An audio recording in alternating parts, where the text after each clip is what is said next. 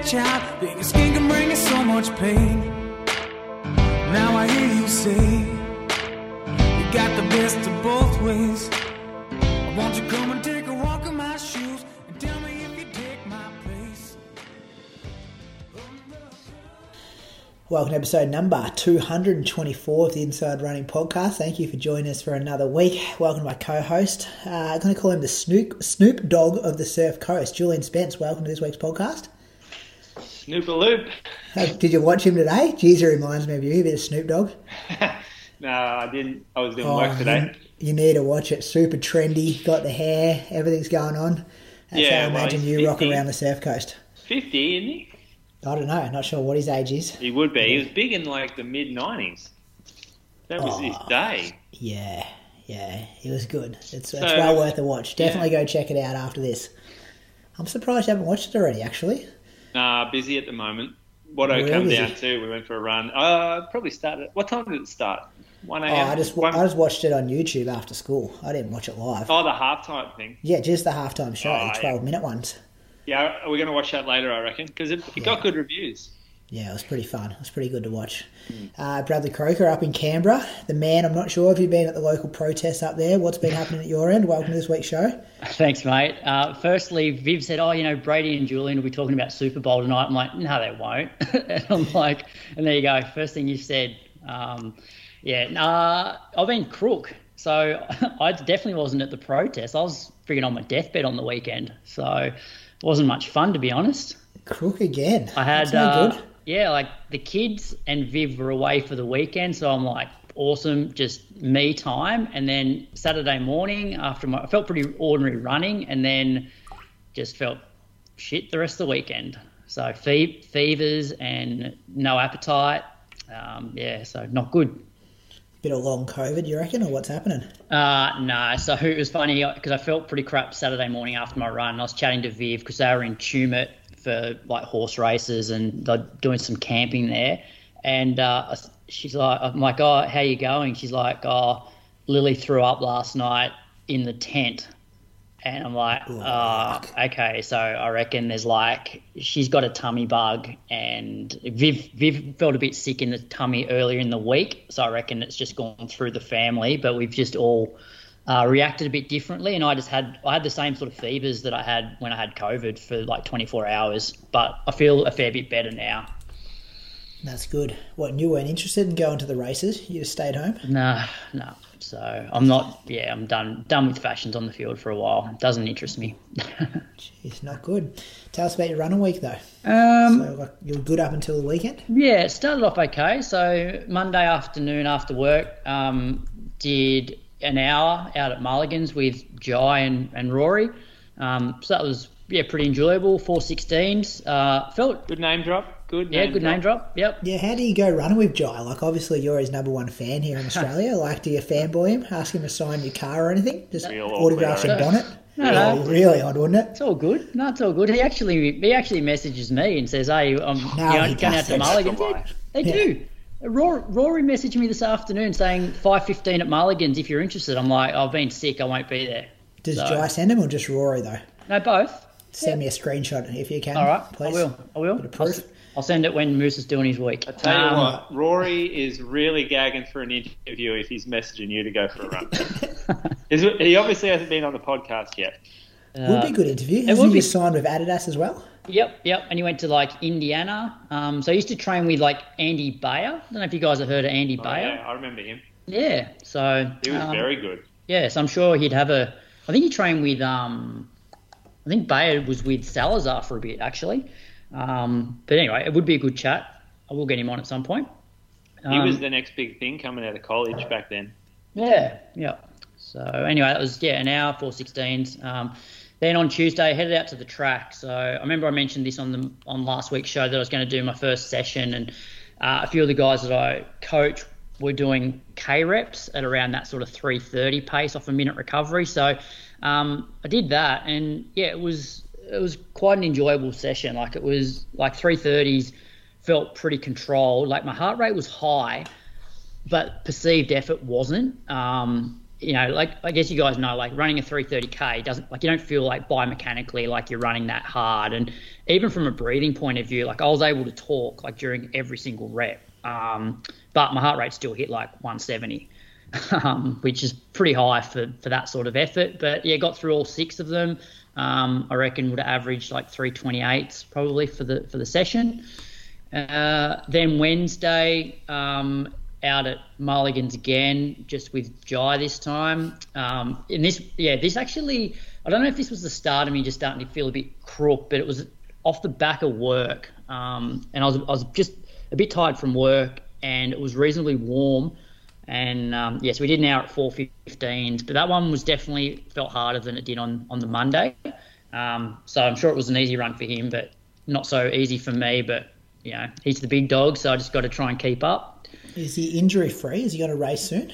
Yeah, so he's all good at the moment. I think he's heading up to Perisher again this week, and then nothing really scheduled. Like they might try and like tee up a race here in Canberra before sort of nationals, and I guess there'll be a Melbourne track classic. I haven't really looked at the AA calendar, but I don't think there's that many top line 1500s between now and nationals. Yeah, okay. And he's not going to World Indoors? No, I don't think so. But I think he's pretty fit. Like he gets fit real quick. So I actually said to him on the Wednesday run, I said, like, if you string together a full year of training, like at some point you're going to be pissed off because you don't see an improvement every week, because you know what it's like. You get fit and then your sort of level of improvement just sort of plateaus, which you'd have to think for a guy his level, like his level of improvement can't go up massively if he strings together like a year's worth of training, but who knows. So that was Wednesday. Thursday, just got out on my own after work again. It was like 29 degrees, 427s. Felt better than I did on Wednesday. And then Friday, I did a treadmill session. So I did 6-minute reps at 330Ks. And after each 6-minute rep, I just jumped off the treadmill and took a minute recovery. Like it felt okay. Like it certainly felt on the treadmill, felt like I was running faster than I was when I was doing 330s on the track, and heart rate sort of got up to about 170. I'd say it was comfortably hard. Like I definitely could have done another rep, and was recovering pretty well in the 1 minute rest. So that was that. 1 minute is short for 6. 1 minute recovery is short for 6-minute efforts, though. Yeah, but they're not meant to be hard like 6-minute efforts. You know, it's probably like a half marathon type sort of effort. Like your threshold and effort. Yeah, like, but still a minute for threshold efforts for 6 minutes is pretty short. How many sets? I just did 4. 4 by 6. Yeah, I normally take 2 minutes. Yeah, I'd take 2 90. minutes. Actually, I take 90 now. I found 2 minutes were a little bit too much. But see, I treat this more like a broken tempo as opposed to, and I think that's very different in terms of once you start treating it like intervals, there seems to be that little bit more perceived effort. Whereas for me, this was more broken tempo, I suppose. Like before I got injured and before COVID, like the pace that I was doing this at, like that would be my straight 30-minute tempo.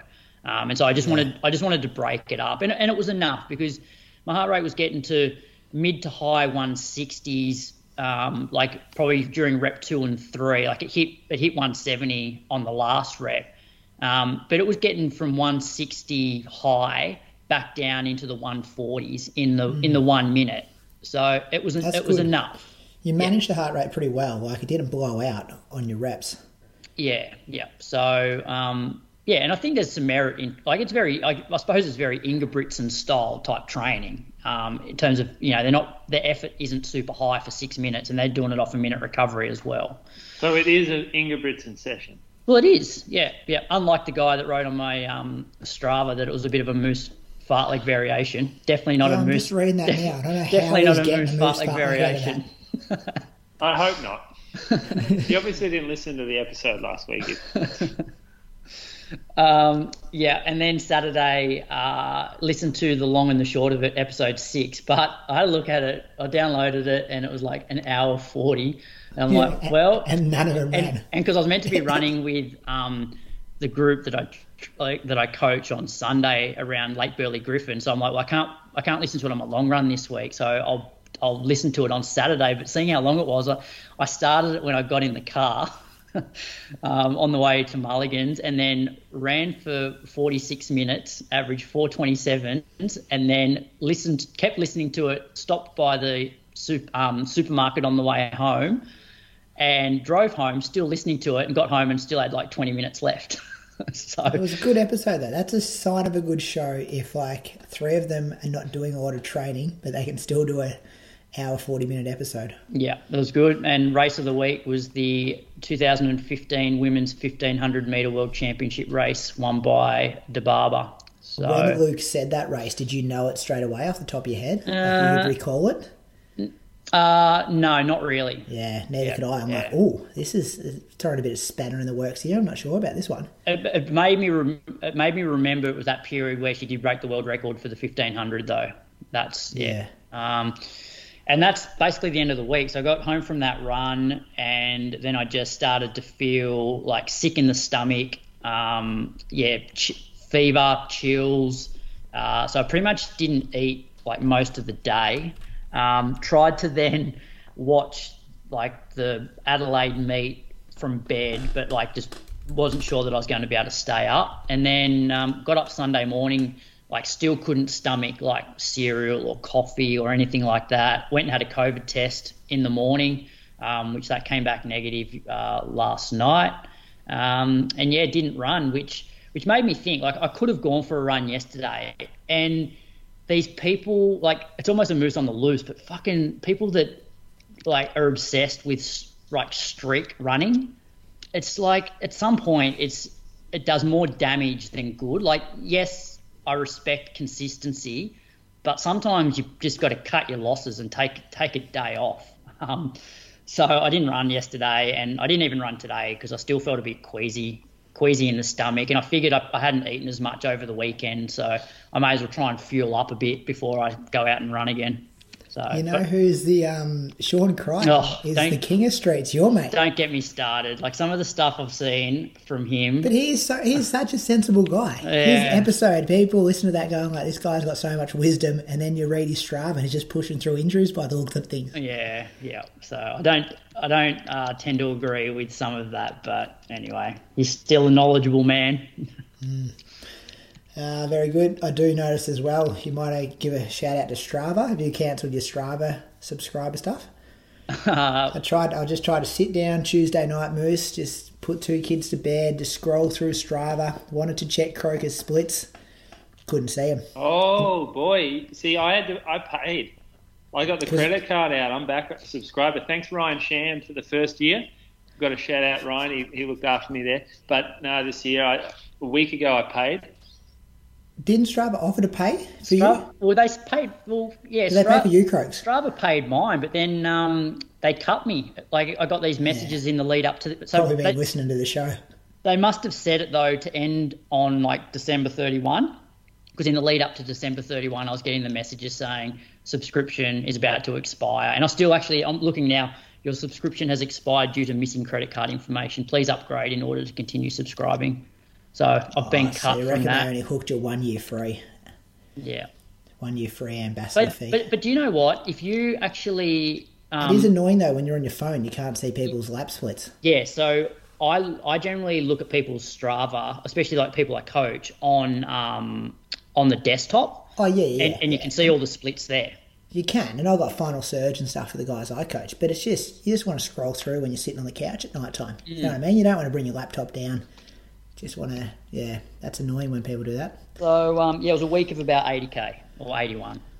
80K, yeah. You were back rolling, but a bit of an interruption, but I still think those 2 workouts step forward. Yeah, when I got sick again, it just made me wonder whether I just need to respect this whole COVID thing a little bit. Like even, and I don't know what you guys think, but like hitting 170 for K reps when I'm running 330s, like, and I'm able to like hold conversation seems a bit odd. Whereas, when I'm fit, if I get above 170, like I'm gasping for air and I'm not talking to anyone. Thoughts? Yeah, well, you went from doing no workouts to you also threw 2 of them into your first week. Yeah. I would have maybe just gone with 1. But I still think the stomach bug's something probably from daycare. That's what smacked you around. Yeah, I agree. So anyway, I won't do a session tomorrow. I'll just jog and then just see how this week pans out. All right, Moose, what have you been doing? Getting fit? Saw some video footage of you running with your shirt off yesterday. Oh, good video. What do you think of the video? Some very pretty environments down there, isn't there? What, you like the trails? I couldn't work out why the unfittest guy's at the front of the pack, though. No. I'm a Sunday. With his shirt off. Alpha's got an alpha, Brady. Right up front, lead the way. What about your mate Matty Gunter, though? He'd have to be alpha. He'd have to be the fittest in the group. Since when? He had like a month off. He got fat. How's his new teaching job going on that real big money? Oh, he wasn't happy talking about his salary. I'm not going here anymore. Private school teachers hate that when you bring that up. Anyway, he's fucked. His comment on Sunday's run was he is taught for 5 years now, and 4 years hasn't done any work, which is what you and Brad, that's the boat you're in. And he said this year, doing a lot of work already, 2 weeks in. State schools work harder than private schools. Nah, he's been at state schools. He said, don't do shit there. And, he's 72 hours, he reckons, last week. 72 hours. What he reckons. Coaches the cross-country team and the cricket team. Oh, yeah, a lot of after-hours stuff there. APS. Well, it's probably worth every cent of that $185,000 he's making. Anyway, tell us about your run a week. Yeah, well, it was 140k worth of running for me, so I thought that was pretty good. I'm going to have an easier week this week, actually, because just wanted to. Had 3 semi-decent weeks in a row. I think I went 140, 130 maybe, and then what did I go back to? 140 this week. So, yeah, just going to back it off because I don't want to push it right now. Achilles is feeling pretty good. So Monday morning, I actually took my phone out. No, I didn't. That was Tuesday morning. Monday morning, ran an hour just around town, just chilled out, 440s. And then the afternoon, 4:35 with a way lower heart rate. There's just something about the afternoon. My body loves it. If I could race at 5 p.m., that's when I would race. That's peak Julian time. I don't know, something about the diet or whatever. Just perfect running. Do you measure your heart rate when you get out of bed? Is it high first thing? I don't measure because isn't it meant to be the lowest, when you first wake up? I don't know, but remember we had this chat 2 years ago when I was trying to work out why my heart rate was so high on morning runs. Yeah, but that's more the morning run than the straight out of bed. But that's what he's talking about. That when Moose runs in the morning, his heart rate's way higher than it is when he runs in the afternoon. I reckon I'm very similar. I reckon it's largely because I'm less efficient in the morning because you're just not your range of motion and everything's just not as loose as it is. So you're probably having to put a bit more effort in for the return. Yep. Mm-hmm. I'm definitely limping around in the mornings. Yeah. That could be it. Next morning, got out for a morning run. It was an absolute perler of a morning. You can see the loop. This is sort of my loop now that I'm doing a lot. Just check out some of those photos. Got the coal mine there. I'm not supposed to be in there. I'm in the wrong area. Weren't you in somewhere last week you weren't meant to be in? The water area of Ballarat. They've got the best trails behind the fences. So this is just a shut road, closed road. So they're filling the old coal mine, turning it into a lake, and that would be a massive lake. You just don't get an idea how big the actual mine is. Jeez, you've done a real photo dump here, haven't you? Yeah, I like it. I just wanted to give. Oh, there's Pia. Pia's there as well. Well, that's the new Strava seems to give us more of a they split the photos more, bit easier to see them all. Yeah, it is. Yeah, but yeah, it's, training camp live and well. You're coming down, Brady. It'd be good to see you and Carly. Yeah, Carly wants to go. She said to me the other day, she's like, "What are our chances of getting down there?" Yeah, come down. Slim to none. You can look after the kids. Carly comes running. She's getting back too, Carly. She's getting back. Bring some mates. Doing Girls some trip. exercises on the carpet this morning, I saw. Girls Doing some trip, walking. I reckon. Hey, Moose, I like the How many big, weeks are we going to plug this for before we fill the spots? I like the big wide fire road over the one that's on the coastline there. Yeah, there's a bit of mulligans about it, you think? Well, I'd prefer running on that surface than the other trail. What other trail? Well, the one that's got the The beach on got the the right-hand beach, side there. yeah. This is Oh, terrible yeah, radio, yeah. by the way. Gee, they're pretty similar tracks, to be No, honest. they're mate. not. No. One's a full road, the other One's one's a way little better. goat track. Yeah, that beach track gets a bit busy in summer too. Big climb though. This is the top of the climb, right, from that race, the Roo Run. So you see this is the climb at the very end. Bang, up the top there. Anyway, had a jog that evening in Ballarat. So 4 doubles this week. This was the second of it. Got in a big park. Hey, Cedric. And then, I didn't show you the morning run. Did a lap of the lake in the morning as a warm-up before my workout, which was not very impressive. So 5 by 3 minutes, solid, 90-second jog. Did it around the lake. So normally the lake, like 6K, I thought, I'll get 6 by 3 minutes. That's 18 minutes. Didn't really factor in the minutes in between. I jogged in. It took 90 seconds in between. So yeah, I actually did the reps. Like I thought I would maybe hit 3 minute 3:05 pace, but a lot like if I have a look here, and it just wasn't. It wasn't fast. I was struggling. So first one was 3:09s, and honestly, I felt like I was going 250s, and then 3:07, 3:06, 3:07, 3:07. It was mechanical for me. I just couldn't get a smooth range of motion. Like my back was a bit sore because it always is on Tuesdays after the drive up to Ballarat and then a full day at work. So I run an hour, drive 90 minutes, straight into like 8 hours of work, which is moving boxes, packing boxes, that kind of stuff. And then straight out running that afternoon. And then the next morning I'm a bit cooked through the lower back and the hips. So I can never get a good smooth gait. But anyway, I got it done. I was supposed to do 6 of them. I finished at the car, number 5, and thought, yeah, bugger it, this is enough. Got the work in today. And would never have done that in the past, so maybe it's a sign. 4K, cool down. Sign for what? Sign that Motivation is low. Yeah, exactly. Sign motivation flow. You reckon? I think it's more that mechanical stuff. Like when you're not smooth, you don't want to push through being not smooth. Whereas when things are clicking, you're covering the ground well, you're nailing workouts, you're like, of course I can do another rep. Can you Yeah, remind me what that feels like again? yeah. I'm going to bang on about that in my week in a second. It feels like we're all in the same boat. But do you know what I mean? It's like you're not pulling that workout because you're not motivated to train. You're pulling that workout because it doesn't feel how it's meant to feel. You don't really want to run another rep. Whereas, when you are feeling good, I was talking about this with Watto today about being on the track and how good it used to feel and how you remember like pulling out fast workouts and getting to the last rep and just like letting go and your body could take you. You'd never complain about your legs locking up. You'd always just complain about how out of gas you were. And now it's the opposite. Now it's like, I'm so sore I can't even move my leg properly.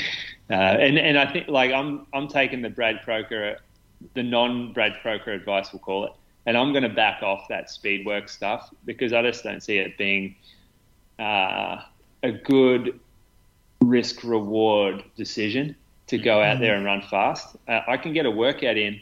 I can do 3:10s for a K. And for me at the moment, that's bloody good workout. Whereas if I try and run 500s at 255s, that's stretching my biomechanical limits right now. And it's placing some stress on areas that are not used to that stress and maybe a bit too old and past it to handle it. Yeah. And do you think as well, like the older we get, the more sitting in the car for hours on end and like carrying kids on your hips and things like that, I think that's, like I could sit in the car for 8. I used to drive like 80 minutes to do workouts in Bendigo on a Tuesday night kind of and get out of the car straight into like a 410K in the warm-up. Yep. But now it feels like getting out of the car, as you said before, like driving to work is a massive like impact on the running ability. Yeah, it is, and I like. There's a few things changing for me that will like remove that a bit more from my life, which I'm looking forward to. But at the moment, it's a reality of what it is, and we work. We don't run for a living.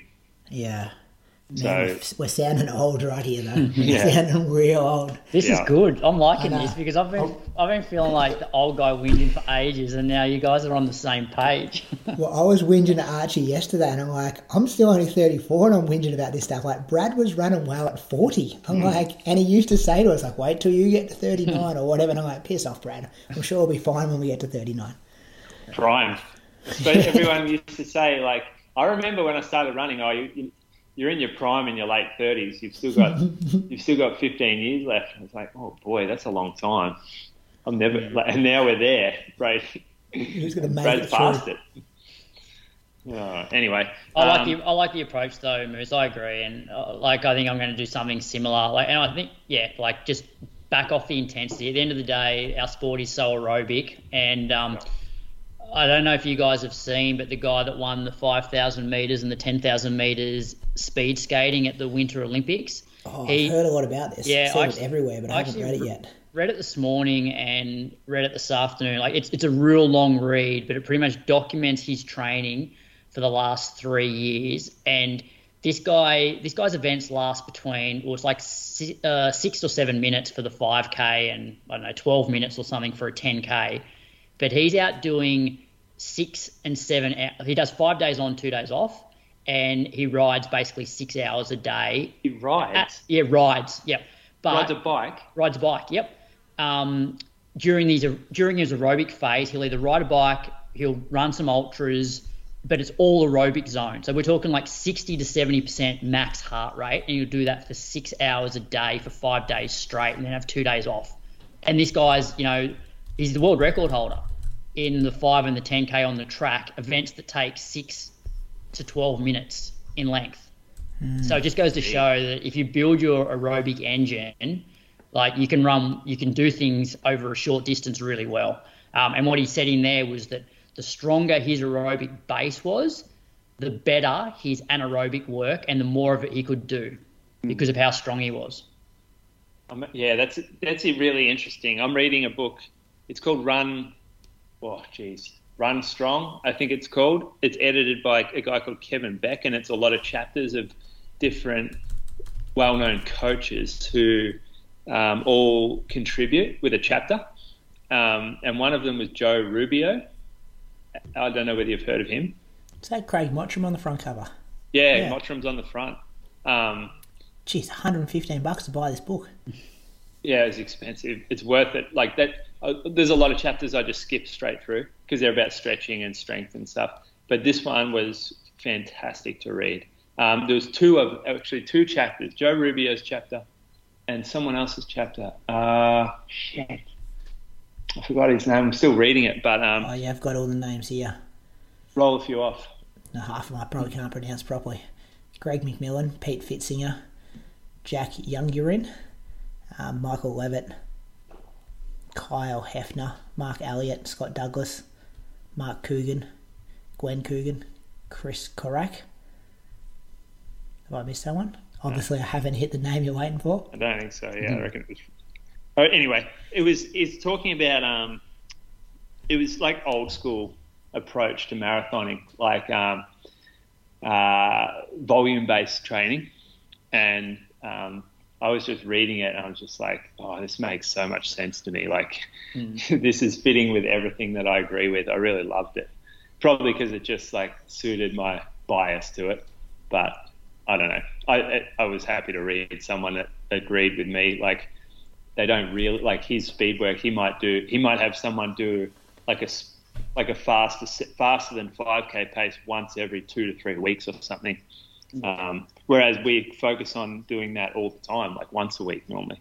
Well, when I read this, it was very Lydiard style, but for speed skating. Outside of the fact that he did so much other so much running, cycling, cross-country skiing, like all those other sort of aerobic activities other than actually skating, which is the event that he's just training for, especially during his aerobic phase.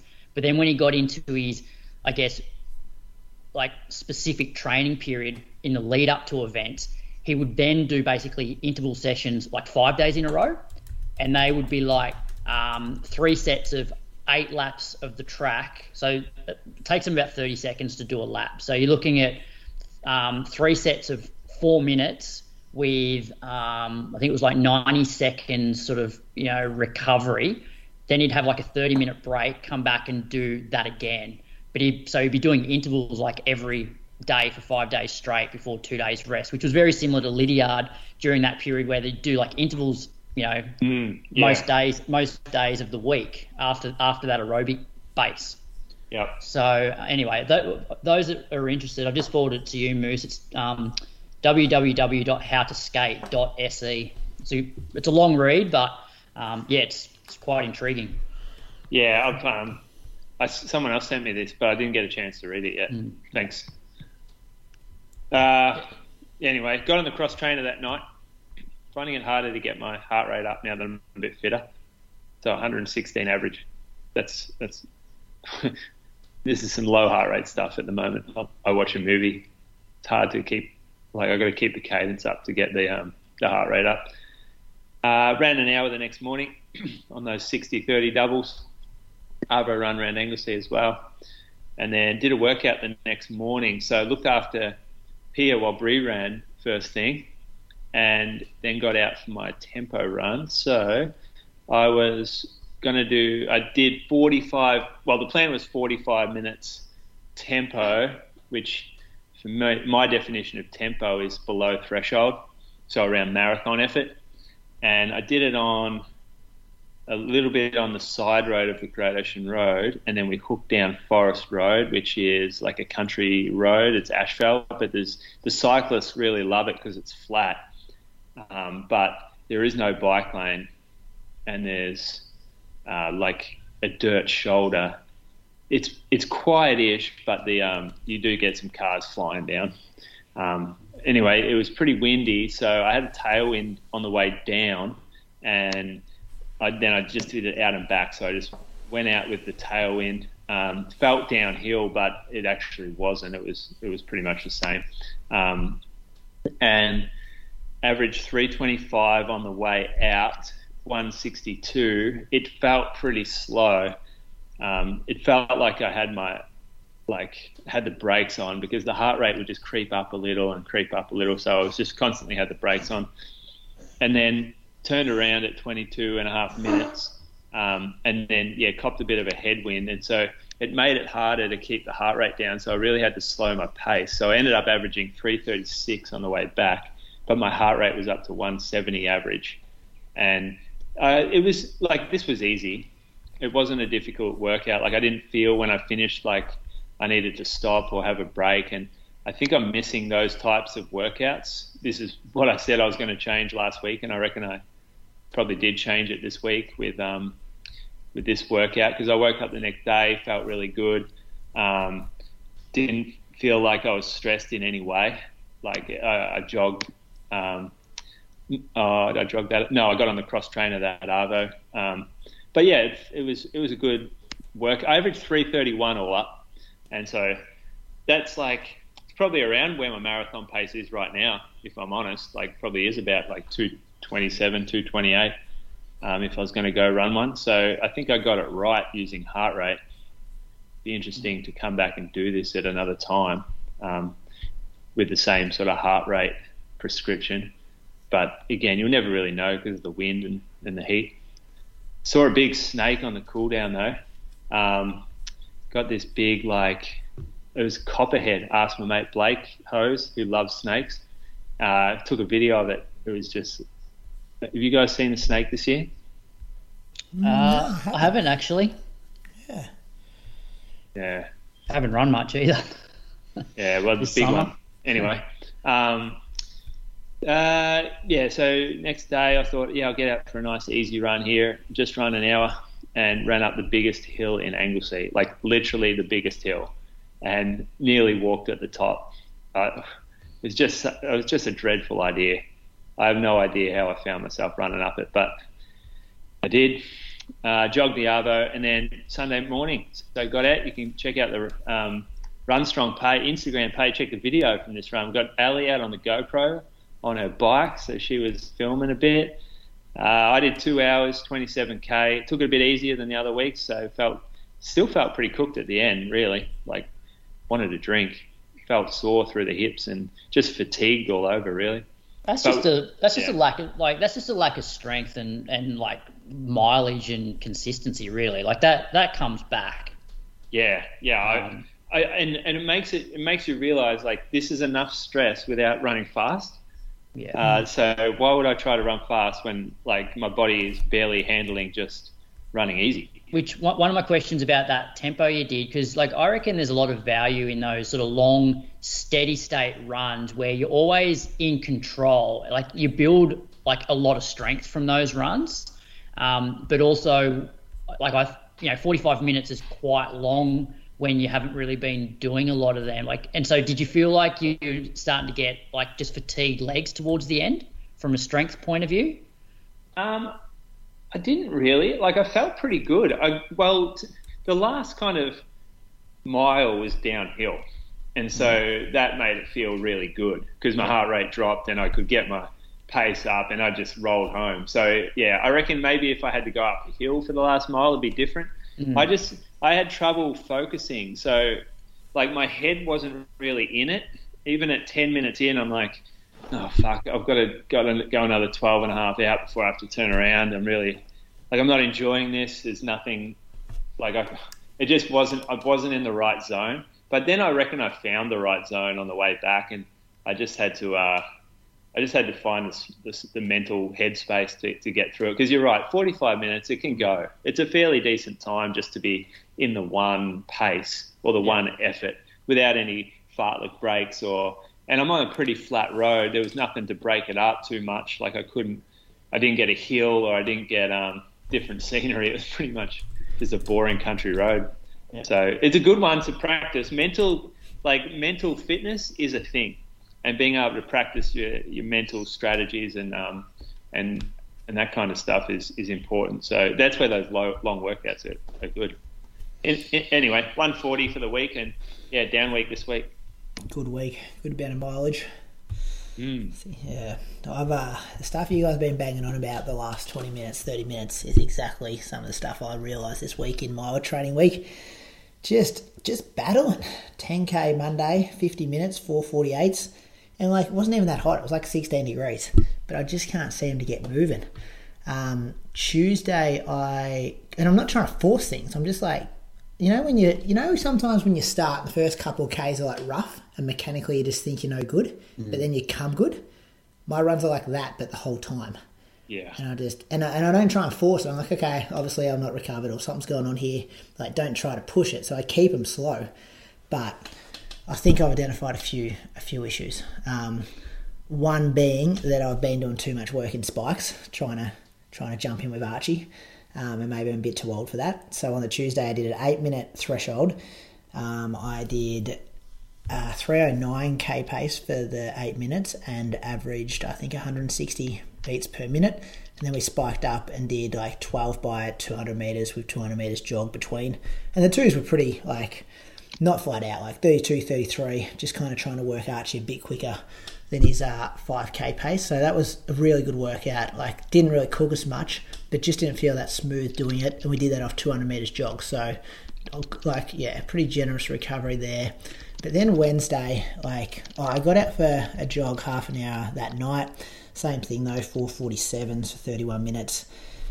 Wednesday I was really battling. I did an hour and averaged 4:59s. It was a bit hot and humid. Heart rate's still low, like 125 beats average, but just can't get going to save myself. Easy one in the afternoon after putting Hudson to bed, or in the night about 7:35. I think I got out for half an hour at 4:46s. Then that would be Friday we're talking about now? No, Thursday. Easy hour again on Thursday, 4:47s for 14k, and another easy jog Thursday night. And this was probably the first time I ran under 4:30 pace for the whole week. And I just felt maybe it's a morning thing as well. Like maybe I've been struggling to sleep a bit because I've been doing my second run at like 7:30 p.m. I think I said this last week. I'm not getting to bed till a bit later, which means I'm hitting snooze a few times on my alarm and like literally getting up like 15 minutes before I go out the door. And that's not good for me. Like back in the day I could pull that off, but now I need to get up and do a bit of activation stuff and jump on the foam roller and get the massage gun going because, I'm struggling in the mornings. So that's another thing I've got to get better at. And then Friday night I went down to Bendigo. They had the 5K frenzy again, which I offered to pace because I didn't think I was in really good shape to be competitive in running it, and I thought it'd be more value if I can get things going in the first couple of Ks and set up hopefully a fast race. Windier than last year, Moose. Bloody windy. I reckon it was about 25k the winds. Last year was pretty windy, mate. This was, on par, if not worse. Like last year was pretty windy, but so was this year. Exactly the same spot as well. Straight up the home straight there. Just smashing us. Matt Buckler and I had this plan. He was the other pacer that we're going to do 600 metres each because we didn't want to, like one plan was that someone would take maybe 2k and then the other person would maybe sit in and then try and get it to 3k. But because you'd have to run into that wind, 5 times for 2k, we thought we'd swap it every 600 metres. That way you can pass before you get on the bends. And that way hopefully we could both kind of stay until 3k and both get a decent workout kind of out of it as well. But that plan didn't last real long because is it Seth? Let me tell you Seth's last name. Seth O'Donnell. Yeah, he wasn't real keen. So I think everyone was pretty keen for the 14:25 pace and then, ideally kick down from that to get a bit under that, kind of have a bit of a crack for a faster time once we dropped out. But I think we got maybe 2 laps in. It was when Matt was having a bit of a go at the front and Seth just went straight past him. And, went in front of us two as pacemakers, but didn't really increase the pace, like probably ran exactly the same pace that we were running. So then I went past him again to try to be like, hey, it's all good. Like I can run this pace. This is our job. We're happy to do it. And then he probably sat behind us for another 600. And we were spot on. Like we got to 4 laps in exactly 4:36, like on the absolute knocker, which is what we were meant to do. And then 2k come around and he was kind of, just pushing off the front a bit. And Andy Buchanan was in a situation where he had to kind of keep an eye on him because he wanted to win the race, of course. So he'd kind of go around us as well just to keep him in contact. And, I got to 2k and I'm just like, I am no value to these guys anymore. They're doing it themselves. And I didn't feel great anyway. So I just stepped off at 2k. So I kind of did 2k at, 253, 254k pace. And then just yelled out lap splits for the rest of the guys later on. And it was a good little race in the end. Like, Andy kind of did it perfect. He kind of sat back on that pace and then let Seth do a bit of the work and then probably put 6 seconds into him the last 2 laps to run 14:10 and Seth ran 14:16. And then Nath Stoke was third in 14:27 for a PB and Archie was fourth, 14:33 for a PB. And then Toby, he was 14:33 as well, Moose. So a lot deeper than last year. What did you run last year to come second? Can't even remember. 14:40 something? Yeah. Can't remember. Yeah, it wasn't that fast. Yeah, But, but I think because we set the pace from the start this time, like last year we just knocked around for 2 or 3 Ks. So there was 13 guys under 14:47, which is good. So solid for a windy night. It was a long way to go though. Bendigo to do 2k and then drive home. And then Saturday I just got out for another easy jog again. What was that? I don't know what that was. An hour. 4:39. Yeah. And then got out for 95 minutes with Archie for he had 2 hours, so I got out for a couple of minutes with him. An hour 35 at 4:23s and starting to feel a bit better, but I think I've got to get out of the spikes, do like the more training you guys are talking about, like that threshold tempo work, just put a few weeks together of doing that kind of stuff. I think sitting in the car for 4 hours down at Ocean Grove and back last week didn't help me. And I went to the skate park the other week and I was doing some stuff on the skateboard and I reckon that just banged up me hammy a bit. I was trying to grind this kind of this rail. I took Hudson down there on his bike. What? And I took my old skateboard. I was dropping in stuff. I was still pretty impressed with my skills. But I reckon I remember I couldn't figure out why my hammy was sore, and then I was at work today and I'm like, it was when you were trying to board slide that rail at the skate park last Thursday. So I'm going to stay off the skateboard, stay out of the spikes, stay away from fast reps, and just try and stay out of the car for any long trips the next couple of weeks, and just try to string some decent training together. So I was 124. Okay, so that's all right. Okay mileage. You just got to do some good stuff. But boys, I did get an interesting phone call travelling down to Bendigo on Friday night. Did anyone call you guys during the week last week? No, mate. No one calls inside me. Running race related. I wasn't sure if they'd called all of us and they were like they're just trying to suss us all out. Nothing? No. And I thought I'd wait to bring it up on air. But Archie was driving and my phone was ringing and I answered it and it was an invitation for the three of us to do the same race. Okay.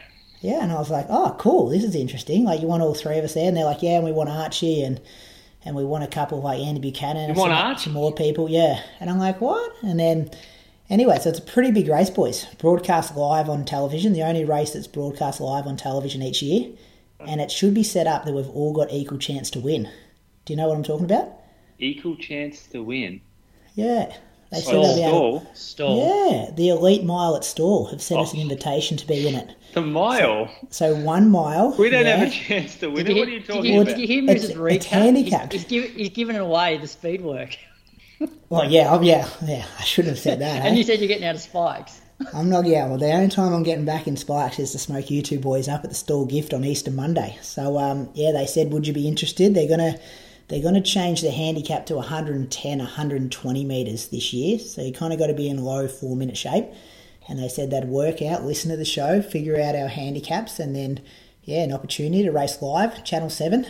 I'd have to give you two boys a bit of a start too, you reckon? It's not until April, though. So this is the second mile. This ain't the big mile.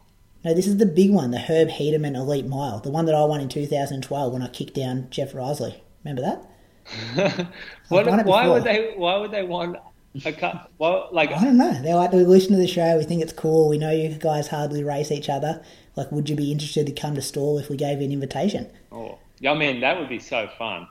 It's fun. They're like, don't pay, we'll give you some petrol money, like, you don't have to pay Red Joes, anything like this. We'll look after you if you want to come.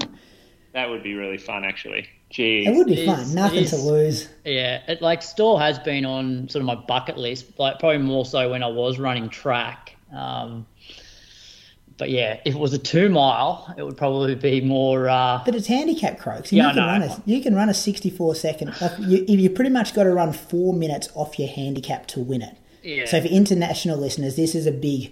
They call it professional, like handicap running in Australia, like a really long, rich history. And this mile is the back marker runs a 4 mile, and then they pretty much have people every 5 or 10 metres, and it's a pretty closed handicap race up until about 110 metres. So it's not like those pro races where you got to give people a lap head start. There's a lot of guys that we talk about who win Vic Milers clubs and state champs, and they usually get a real big dog as the back marker. So we could have someone like Stewie chasing us down, fellas. Imagine us, 100 metres in front of Stewie. He'd have us within a lap. Is that the max handicap, 100? Well, yeah, I think they're going to push it out to 110, 120. They like to push it out a bit to they prefer to push it to 110, 120 and get 20 guys in that gap than have just 10 guys if they keep it at 80, 90 kind of thing. Okay. So Easter Monday, think about it, fellas. Think about it. Oh, yeah, I appreciate that opportunity. It still is a magic place. I mean, there's a bit of history there, right? Yeah. And we're getting older. Like, what have we got to lose? Oh, calves, hamstrings, everything. Achilles. Yeah, all our pride. I'll put it to Viv, but it is appealing. There's a fashions on the field in Stall. I know. They do like a whole fashion thing the day before or something. Yeah. I'm keen, actually. I'm on board this. I think it'd be good. It'd be good content for the show. Yeah. Considering we've all just said we're not doing speed work. Like it.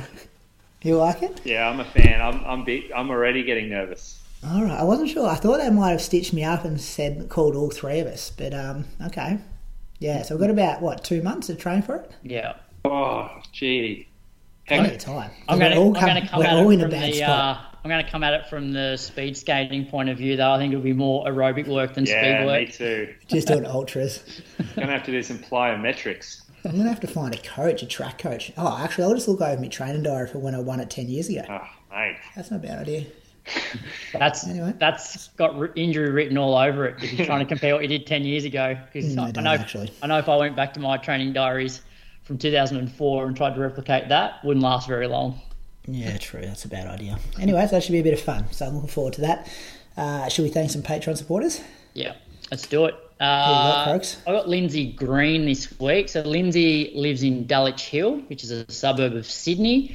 Has run 31:44 for the Cooks River Park Run, and also 64 minutes for 10K at the Sydney Running Festival.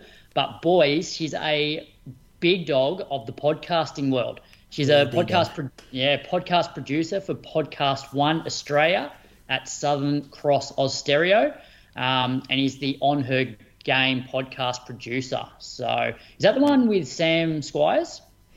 It's the one that Sinead was on. Is that one? I think so. I think it is. Jess Sam was Squires talking about it. Yeah, yes. I think Sam Squires is the host, and so Lindsay's the producer of that. So, firstly, thanks for your support, Lindsay, and maybe you could give us some tips to help us out. Why don't we get this is a big opportunity, boys. It is one with Sam Squires. Yep, that's it, Brad.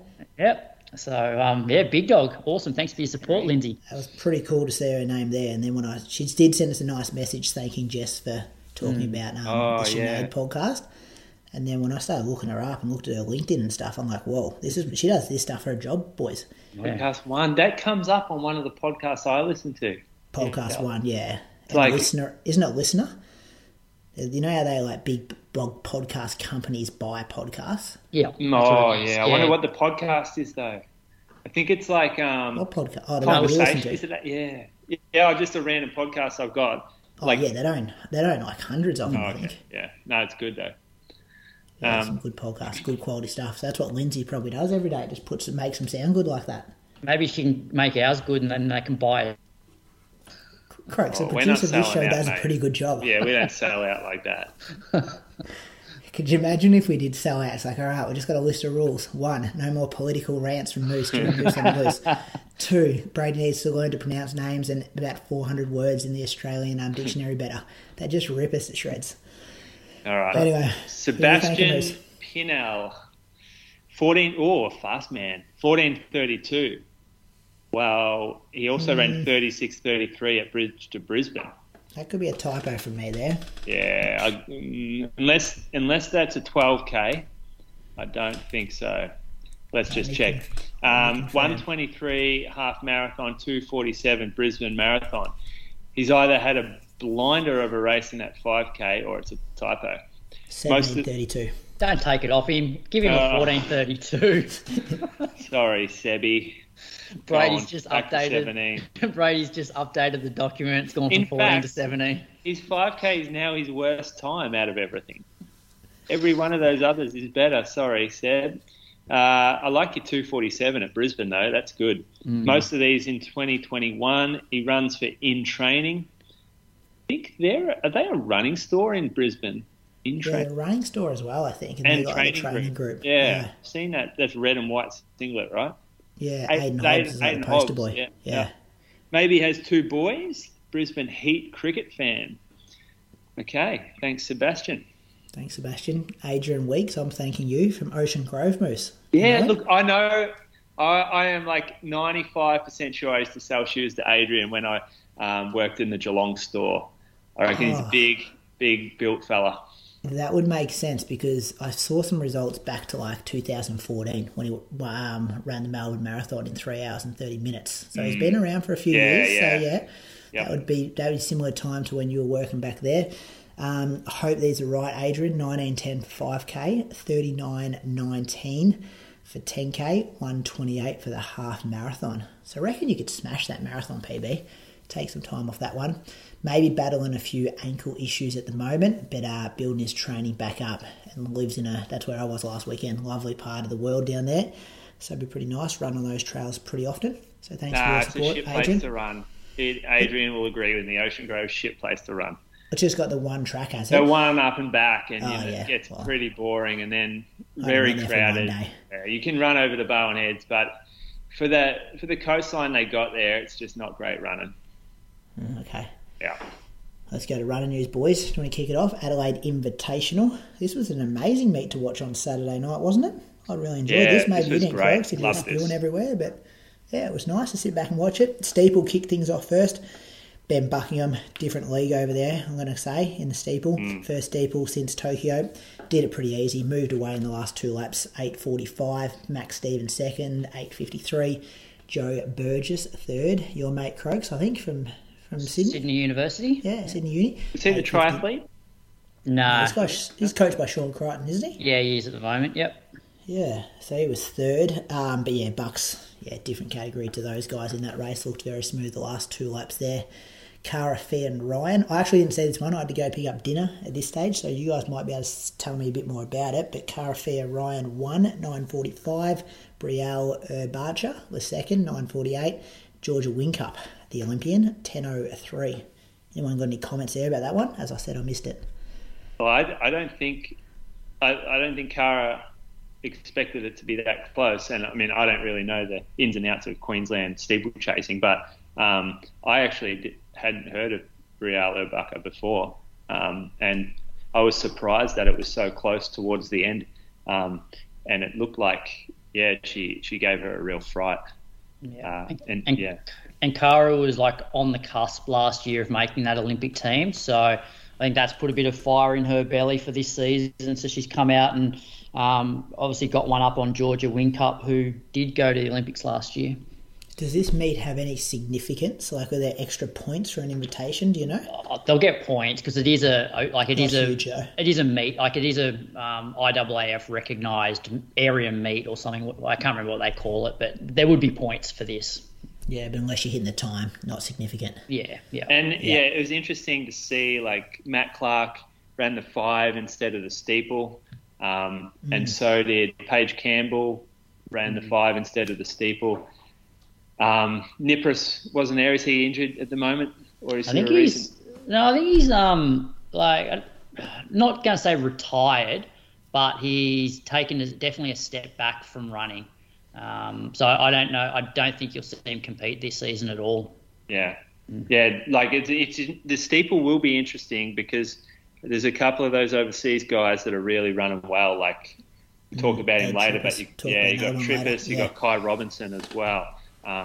So you got a couple of guys who run the steeple who are putting down some real fast times. I also reckon for World Championships, you're getting to the point where most of the events you just have to run the time anyway. So I wouldn't be surprised if the point system's not really that relevant for a lot of these distance events. Do you want to take us through the 800 Croaks? Yep. So in the men's, Peter Boll, I wouldn't say it was a training run, but he didn't go to the front initially. He pretty much just sat in and really just looked to do enough to win. So he won the race in 1:47.14.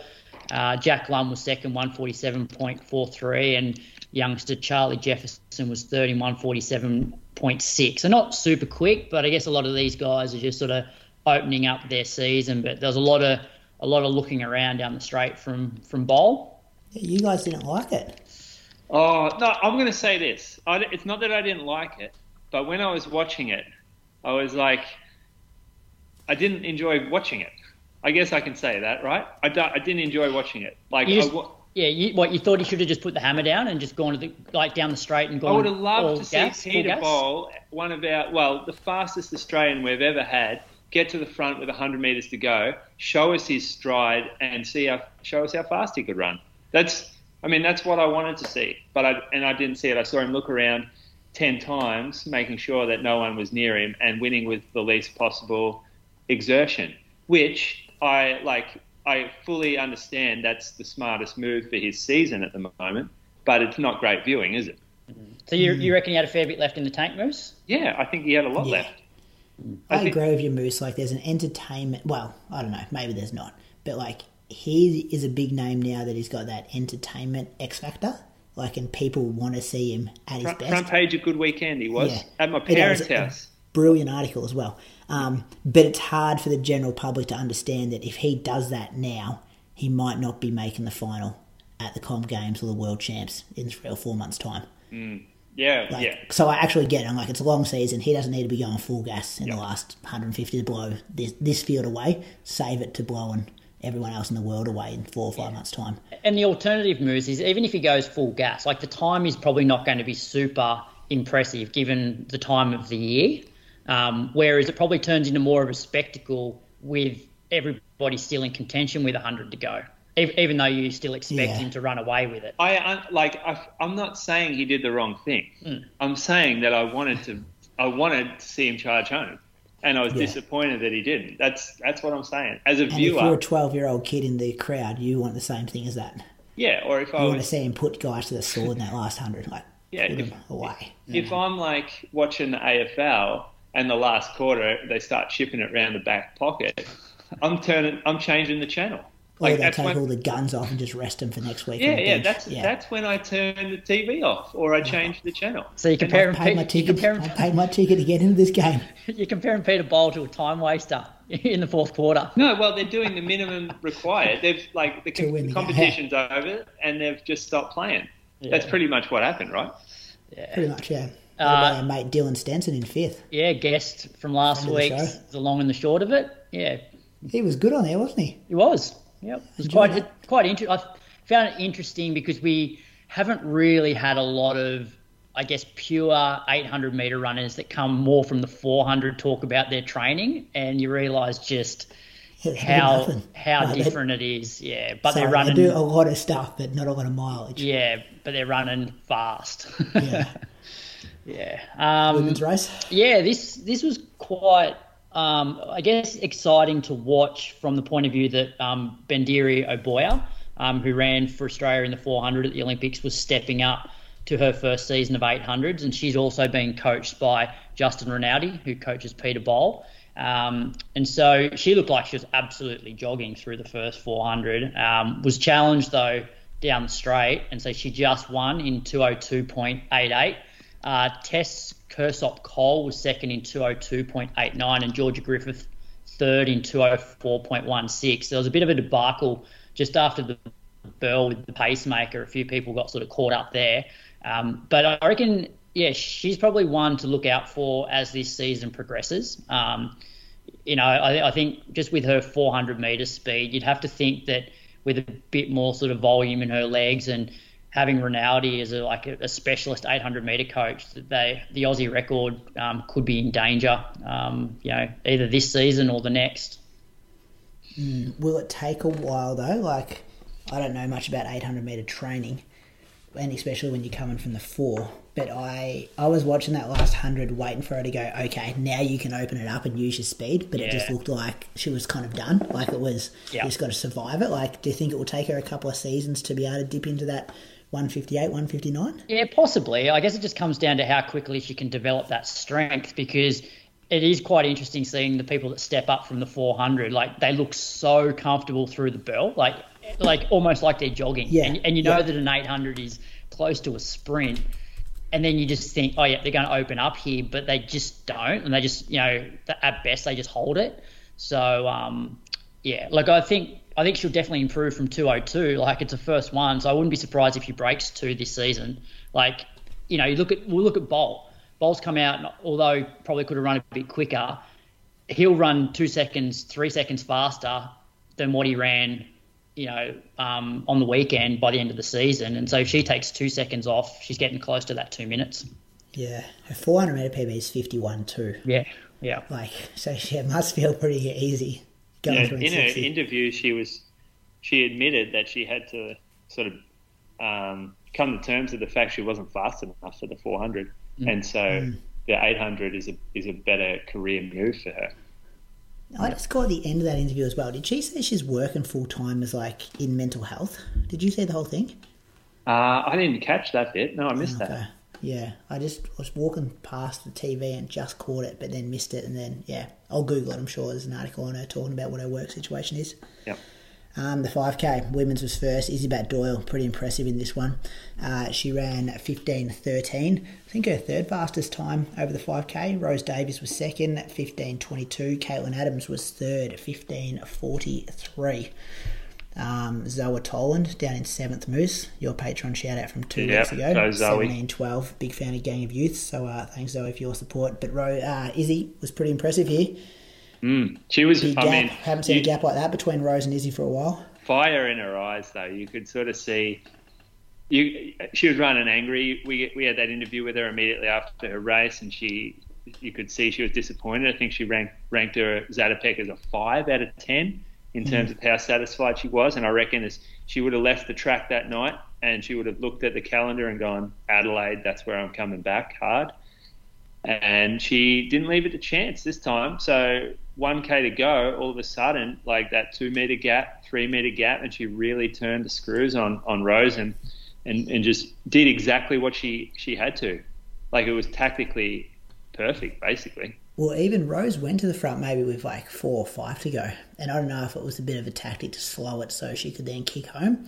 But then Izzy just sat there for like 200 metres and you could tell it's like, no, I'm not falling for this trick. I'm going to go to the front and start grinding. Yeah, she learned a lesson almost. And she comes home fast, doesn't she? Like, we talk about Rose having the speed, but Izzy's got speed. Like, she was mowing that 15:10 qualifier down. I think she ran, was it 66 or something last lap? There's different definitions of a kick, isn't there? You've got Rose kick, who will go with 200 metres and 250 and can change pace quickly, like how Jordan Williams can change pace. Like snap, bang, gone. And then you've got kicks that start from further out, and they can, like, you can kick for 3 minutes. And that long grindy kick where you can't change gears as quickly, but you have the extra gear on top of everybody else. And that extra gear might only last like 2 to 5 minutes, but it's something that you can use like a mile out, a K out, 800 out. But with 400 out, it's too late because you're going to lose to the pure kicker. What kick are you going to use at stall, you reckon, Brad? I don't know. But, you got to kick off the mark. You got to take bodies early. When the gun goes, start kicking. I've got to keep my hamstring in one piece for as long as I can, so I won't be getting out real quick. A men's race was fascinating as well. So many stories in this race. Pace to perfection by A. Goddard. Is it Adam Goddard? I'm not sure of his first name here. It just says A in the results. A massive train set up. He took him through 3K. And then maybe like, I'm going to say 6 guys at the bell. Liam Adams did a bit of work in the middle. And then, 6 guys at the bell. Sam McEntee was first home. Really impressive last lap. I think I got it at like 57.8 when I went back and timed it. He ran 13.36. Jack Bruce was second in 13.37. Friend of the show, Joel Tobin Wyatt, was third in 13.38. I thought Isaac Hayne, he was in fourth. I had him picked as the biggest kicker in that group. Michael Roger was down in 13th but ran 13.52. Absolutely smashed. I'm assuming it was his own world record, but the first time at under 14 for Rogues to run 13.52, a huge run there. A whole lot of guys in between that had never gone under 14 before. There was 14 guys in total, breaking 14 minutes. And Jacob Cox, 14.04, that's a good PB for him as the 15th spot. Off a pretty solid Zatopek from Jacob as well, so he's going all right. What else stood out to you here, fellas?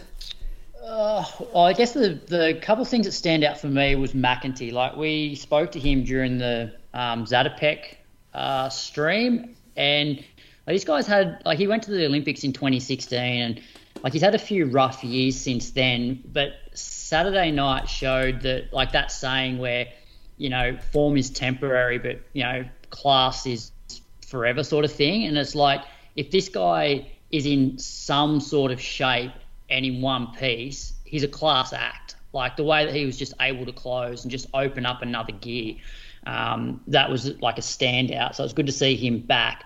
The other thing was just the depth of this race, and we spoke about it off air that, like, Brady, you said that there was 6 at the bell, but because there were good packs the whole way through, even though there was then a gap to the next lot of people, we had 14 people break 14 minutes, which is just unheard of, like, in Australia. Like, for so many years, it's always been like 1 or 2 guys at the front, then a massive gap, then 1 or 2, and it's very hard to actually get the best out of yourself. Like, this is the sort of stuff that you see like Stanford, where it's just so deep, and you've always got somebody to focus on to push you through that sort of 3rd and 4th K when it starts to get really tough. So they were the sort of things that I noticed from that race. I hope they continue to like just have this at this meet, like just lock this 5K in there for like 5 years, so you know if you want a fast time, it's a place to go. Yeah. Kind of like Briggs. Used to be, yeah. Yeah, and that was... Especially this part of like Feb, like off the mountain, they all go to Falls Creek, come home, get ready to go in middle of Feb. A lot of qualifiers for nationals out of this. Oh, yeah. Well, it's also a good meet because it wasn't like, 13:36 is a good run, but it's not 13:12, you know, Dave McNeil or Stewie running 13:5 at Box Hill or whatever. Like it was a perfect race for all these guys because they all had a chance to win, and it just brought out the best in all of them. Yeah, and I think that's sort of what I was getting back to before, like the difference between being in the right race, and by the right race I mean like you need the perfect weather conditions, but then you need the pacing to be right, and then you need obviously packs to run with. Like some of these guys probably ran 10 or 15 seconds quicker than what they would have in, say, New South Wales, like state champs, even though they're in the same shape, but the race is just not set up. And for so long in Australia, like I just feel like it's been very hard to get the most out of yourself in a 5K because of the conditions and the way that the race pans out.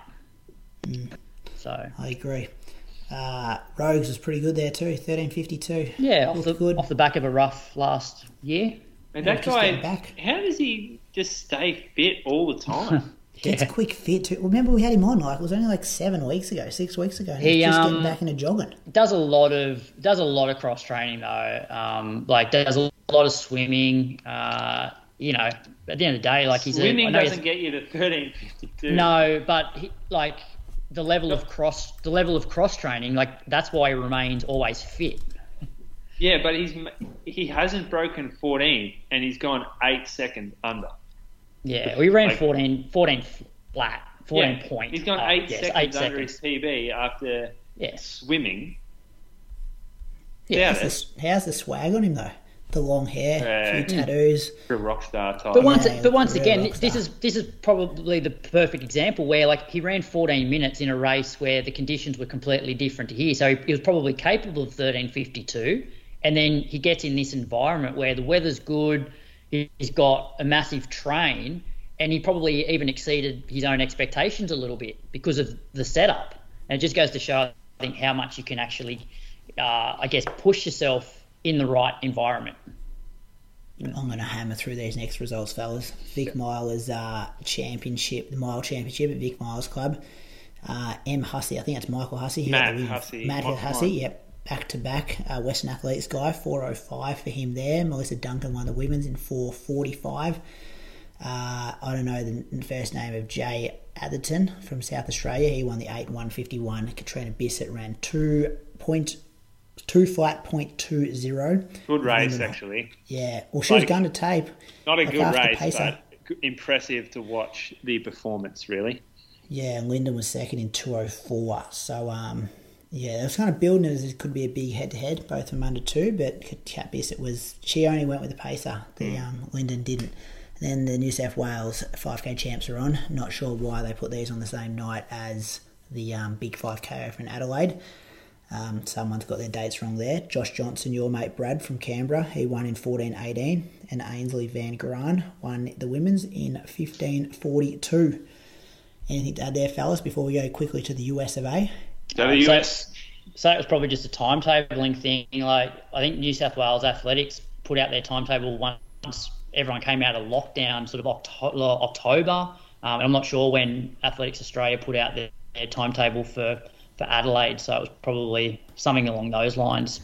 I think it was late because I know that 5K Frenzy date was in early, and then they didn't know that Adelaide was going to have a 5K. Yeah. USA, this is a big result. Kai Robinson, he's 20 years old. He ran 13:21 to win an indoor meet over there. So I've just spent 5 minutes talking about this men's race at Adelaide, won in 13:36. Kai's he's a home straight in front of him, boys. Yeah. An amazing run, a massive PB. And Lauren Ryan was also in a 3K over there. She ran 8:47 for 3K indoors. And to put that into perspective, the Lyndon not Lyndon, Jess Hull 3K we talked about a couple of weeks ago was 8:39. So not far off there, 8 seconds. And I think Adam Spencer might have...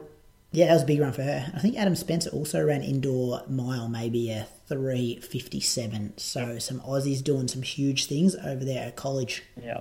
I think Kai and Lauren were both on my watch list for this year. If you go back and listen to that show. Turned it off after he didn't give Sinead one of those awards. I don't think so. I did. Anyway.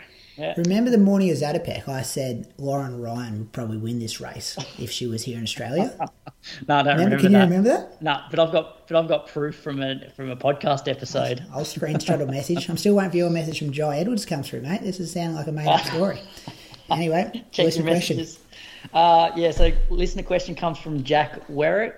Why do you think no Australian male is yet to break Deke's Australian marathon record, even with the improvements in technology, nutrition, science, shoes? We have seen Australian records being broken regularly in nearly all other events.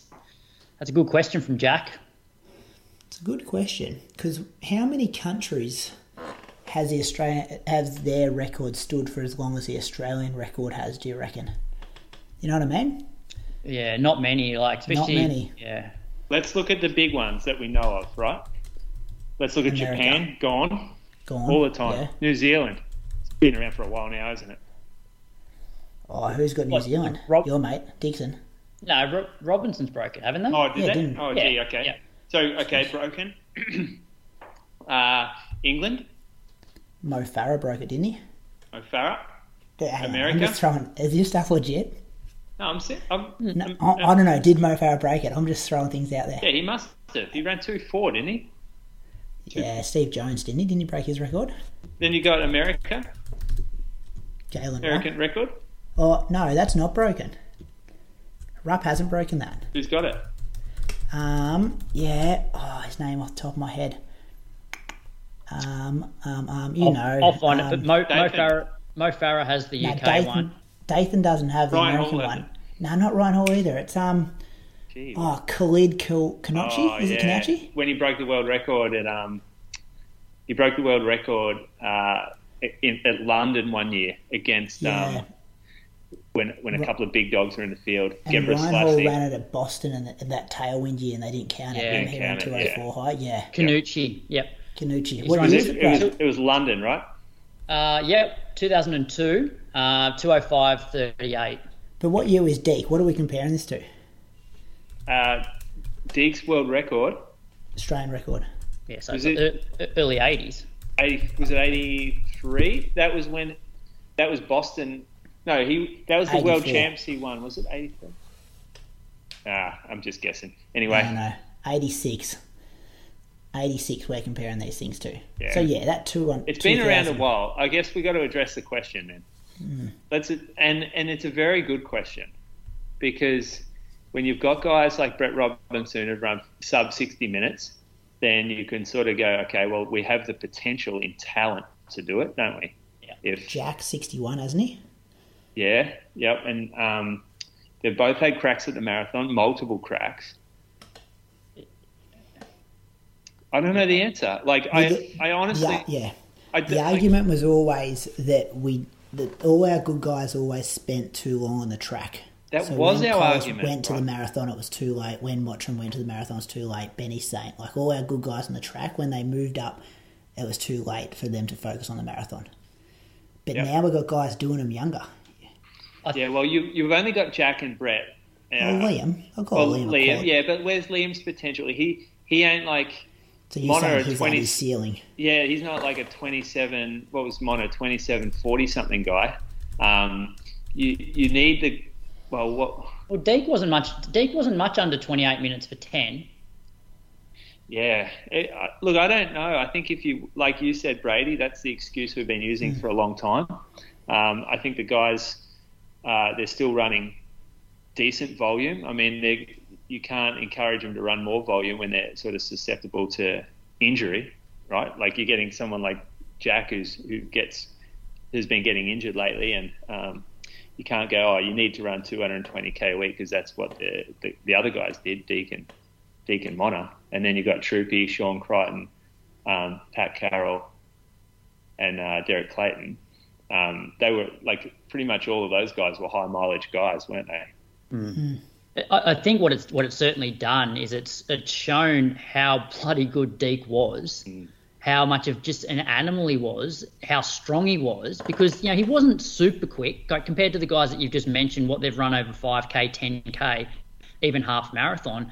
But I think, and we've spoken about this a few times, that you almost have to realise that the marathon is a completely different beast to a half or a 10.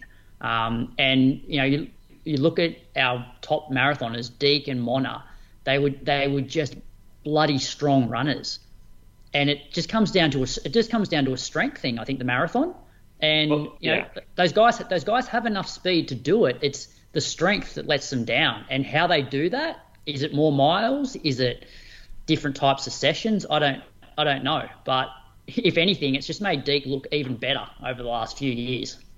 If you consider that at the time that he ran it, and at the time that Mona ran his, Benita Willis ran her Australian record. They were also at the top of the world in distance running. So you've got Benita winning a medal or gold medal at World Cross. So like top of the world. You got Mona was top 10 at World Cross. Deke was gold medalist in the World Champs. He won the World Champs marathon. You got Mona was 4th place at the World Champs as well 1 year. So they were actually the best. They were in the top echelon of running in the world at that time. Mm-hmm. So that's how good they were. And as the times have come down, our country hasn't quite stayed right at the very top, has it? As for distance running, I guess that's the like. Are you saying because they're not as competitive, we're not getting the most out of them? Is that what you're saying? I'm not sure. I'm not sure what I'm saying. I'm just bringing points up. Well, here's another question for you. How long until Deke's record does get broken? Because I personally think that it actually won't be that long. Do you think though, because the conversation's around Brett and Jack, do you think one of those will do it?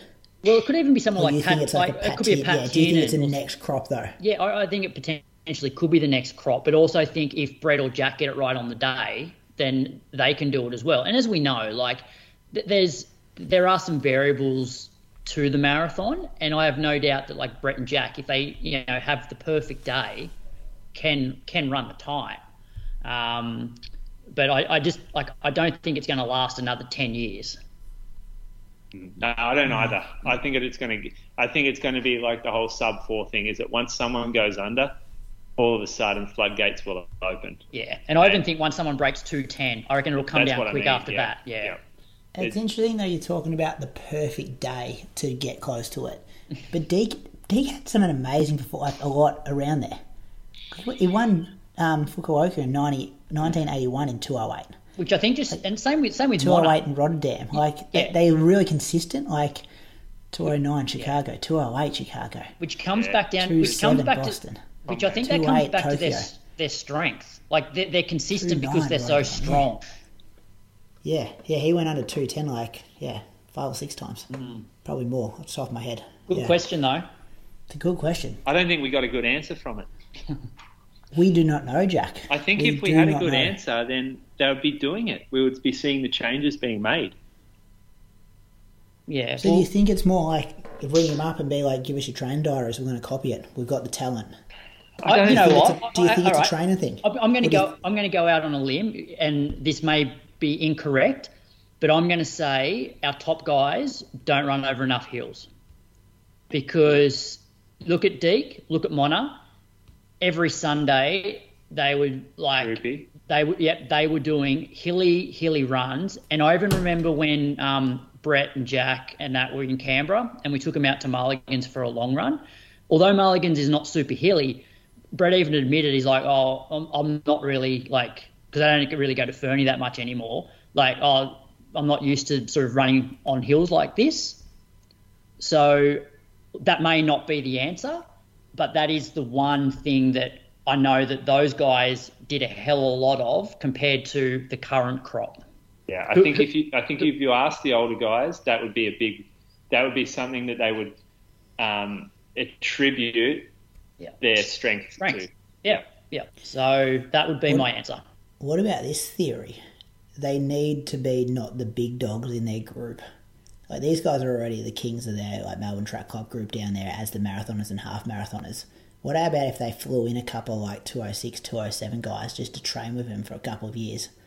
And then, you get better when you're around better. But Deacon Wonder were the top dogs of their groups, weren't they? Yeah, but they were, true. But I'm saying you put their 208 guys. I'm saying put some 208 guys around them and be like, all right, I can get pushed to another level in training here. Yeah. And I guess Stewie can push them over the tracks and faster stuff. But yeah, who's pushing them in those longer workouts? But I don't think that's the answer, because Deacon Wonder didn't need that. No, but they were already top dogs. They were already at that level. These guys need to get to that next level. Yeah. You know who's doing it at the moment? Watch this name too, Jake Smith. He's gone. He's training with Kiplimo and that over in Uganda. Cheptegei. Yeah, watch what he does the next 6 or 8 months. He won't be trying to break 210. He'll go like, hey, I'm going to go 2.6, 2.7. Yeah. So anyway, that was like 15 minutes, and I should have just said heels from the start. New segment this week, fellas. Follow on from last week, train and talk. Thanks to people that wrote in last week. My topic this week, boys, and I want us to talk about for training talk, not so much a workout, but a question that I think both you boys would have got many times over the years, is a question about what pace should you do your easy runs at? You had this plenty of times over the years? But probably more about why do you run so fast on your easy runs more than the question. Well, that's why the question comes up, because a lot of people who have similar abilities will run at different paces on their easy days. And I don't think there's one, clean-cut answer for this, but I think it's worth having a discussion on. And often people, I'll follow people on Strava and I'm like, these people do the same pace as me on easy days, and I can run, 5 minutes quicker than them over 5K. I wonder why they've decided to run that 4:30 pace on their easy days. So I thought it'd make a good discussion. Any points to kick us off, boys? I've got a few written here, but I'll throw it over to you guys first. What do you say to people, Moose? What pace to go easy days at? Well, I have 2 different easy days. So I've got one which is really easy. Full purpose of the run is recovery. Don't want you looking to get fitter from this run. It's just go out there and recover. And I think if you have that mindset, then... Sorry. When in the week would you put this? Like post long run, this post workouts? This is Monday morning. Yep. This is cool down pace. It's Wednesday morning after Tuesday night workout, and it's also most doubles as well. So this is the conservative way to introduce more running is at this pace. Low heart rate, flat, dirt roads or dirt paths. Don't want you out there in the heat either. I want to take away any stressful variable and make the run as easy as possible. Would you look at your pace at all on these ones? The pace, I actually would. I'd put a maximum on it for some people. So if I told them to go out for a run, I'd say you are not allowed to go faster than this pace. Otherwise, you're creeping into the non-recovery territory. But how do you find that pace, Moose? Well, it's relative to the person. So, I work off their PBs. If we do a bit of heart rate and stuff with them, then I'll give them a heart rate they're not to go over. But this has got to be 1 to 2 out of 10 effort level. At any given time, you could have a pure conversation without stopping for any type of breath. It's really easy. Think about shuffling. Almost. Active recovery. You're moving your legs to go for a run, but it shouldn't exhaust you at all. Don't change your gait to make it too slow. If it's too slow and you change your gait, you open yourself to injury because your loading changes. So make the gait natural, but just at the very slowest you can manage. Yeah. That's there. That's recovery pace. That was your first one, and then say you've done workout Tuesday night. That's what you're doing Wednesday. Yep. Then what are you doing Thursday for your jogging pace? Well, there's a bit more of a license, so you can add in a stressor. So you can add in hills or potentially heat if it's summer. You can add in some more pace for your easy day. Or you can add another 5 to 10 beats on your heart rate as well. So for most people, I might have them run, or as an example, I'm going to say 90 seconds. No, it's more like 60 to 90 seconds slower than 5K pace. I'd say that'd be about right. 60 to 90 slower than 5K pace. Yeah. So the calculator isn't, like, I know on Tim Man, so I've just got that open now. Like, I just put in what shape I think I'm in for 5K. I put 14:45, and that says very easy for me is 4:45 pace. Easy is 4:24. Yeah, that's about right. I like that's that. about right. I think that's, and that's, so if you're someone out there listening and you can get down to a park run or something, like if you can get a decent bit of data, and I'm going that 14:45 off the 5K I ran 2 weeks ago, that's pretty close. Like, it gives me a range, 4:24 to 4:15 for my easy, and that's kind of where I think I would land at the moment. Yeah, there's you can look at some people that can get away with running faster. A lot of the time they might be professional athletes. Like, if you look at, I remember Galen Rupp used to run really fast on his easy days. Like, that was a thing. Joe Klecker. Yeah, does he do it too? Does he?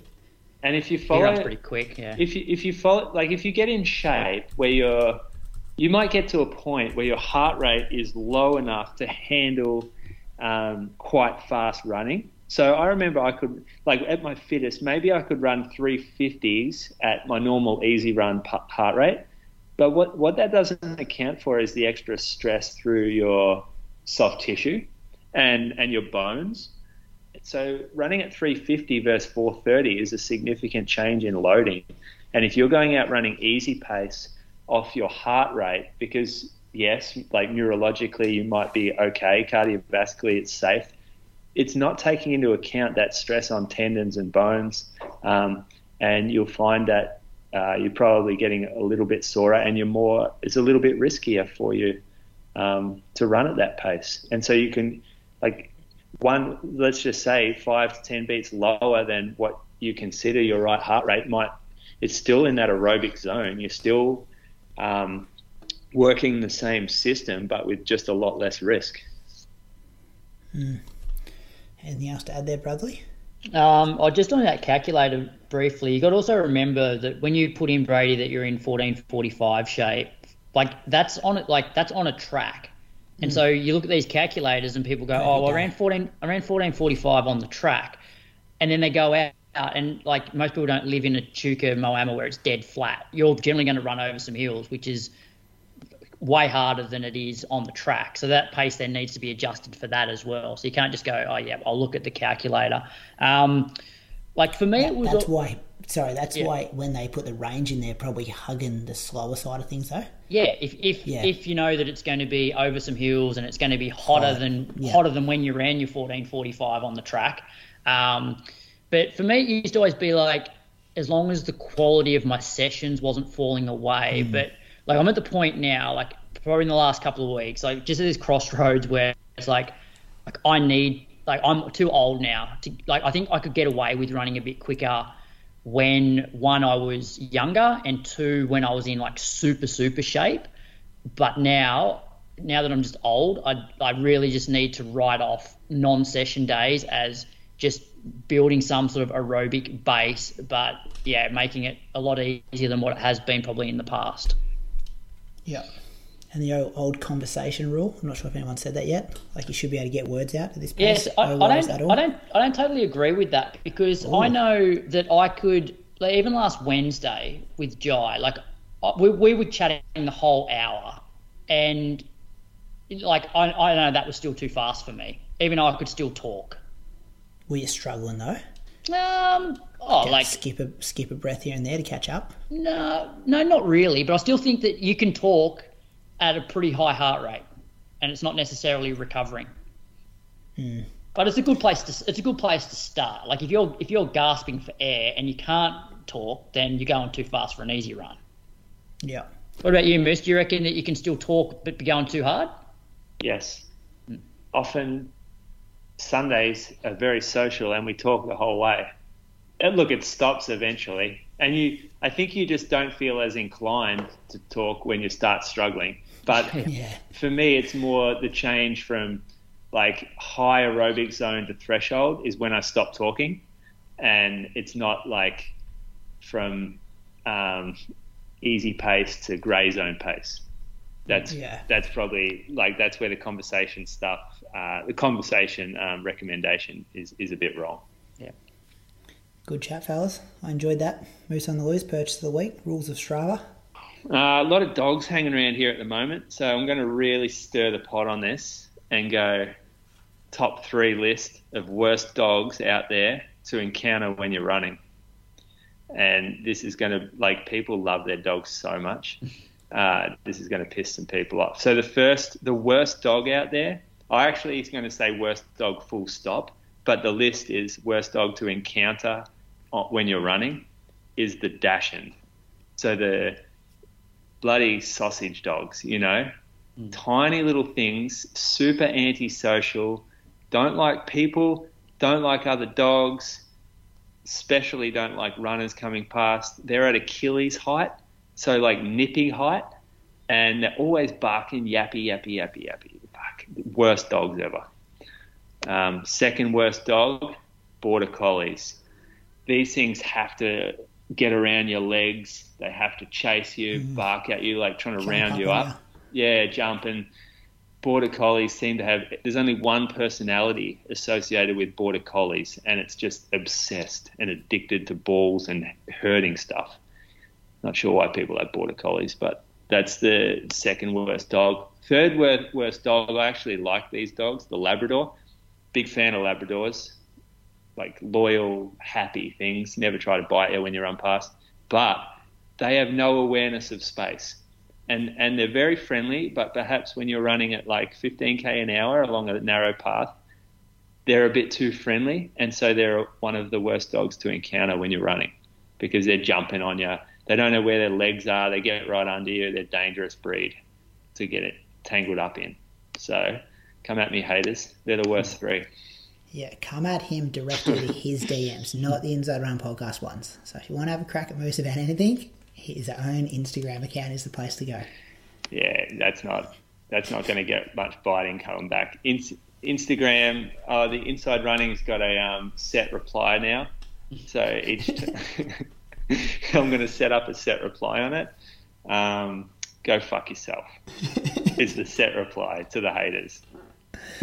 I'm not sure how you can just set it to the haters, but yeah. Yeah, I know. That's going to be the problem, isn't it? There's going to be some people who actually have good value. Hey guys, I love the show. And you get this reply. Thanks for the new Train Talk segment. I've been fanging my long runs for the last 3 months. All right. There have been some haters come out the woodwork lately. So I like it. I like it because you get the messages, Brady, and I don't.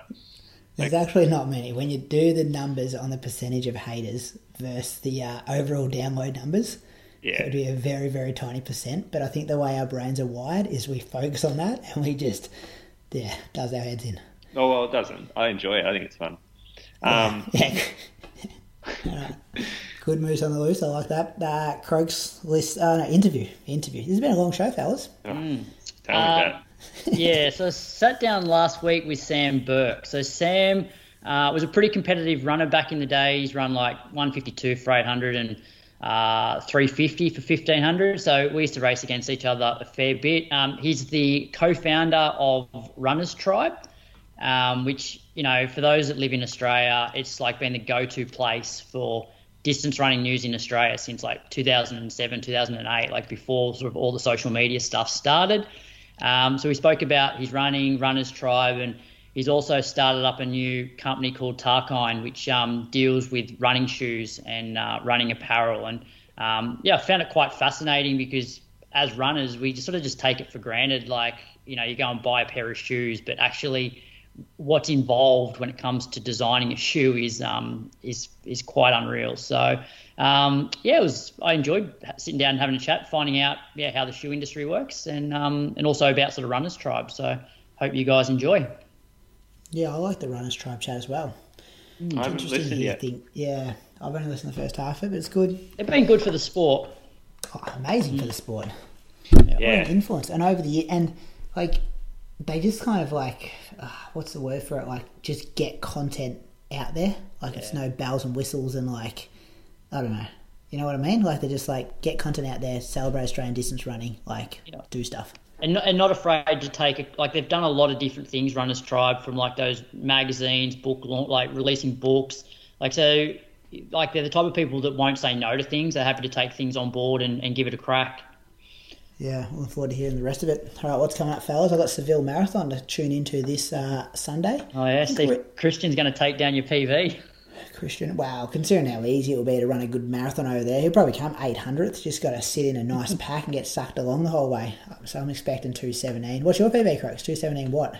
28? Oh, it's kind of lowy, isn't it? Yeah, he might be 217 There's higher. no fucking chance he's running 217.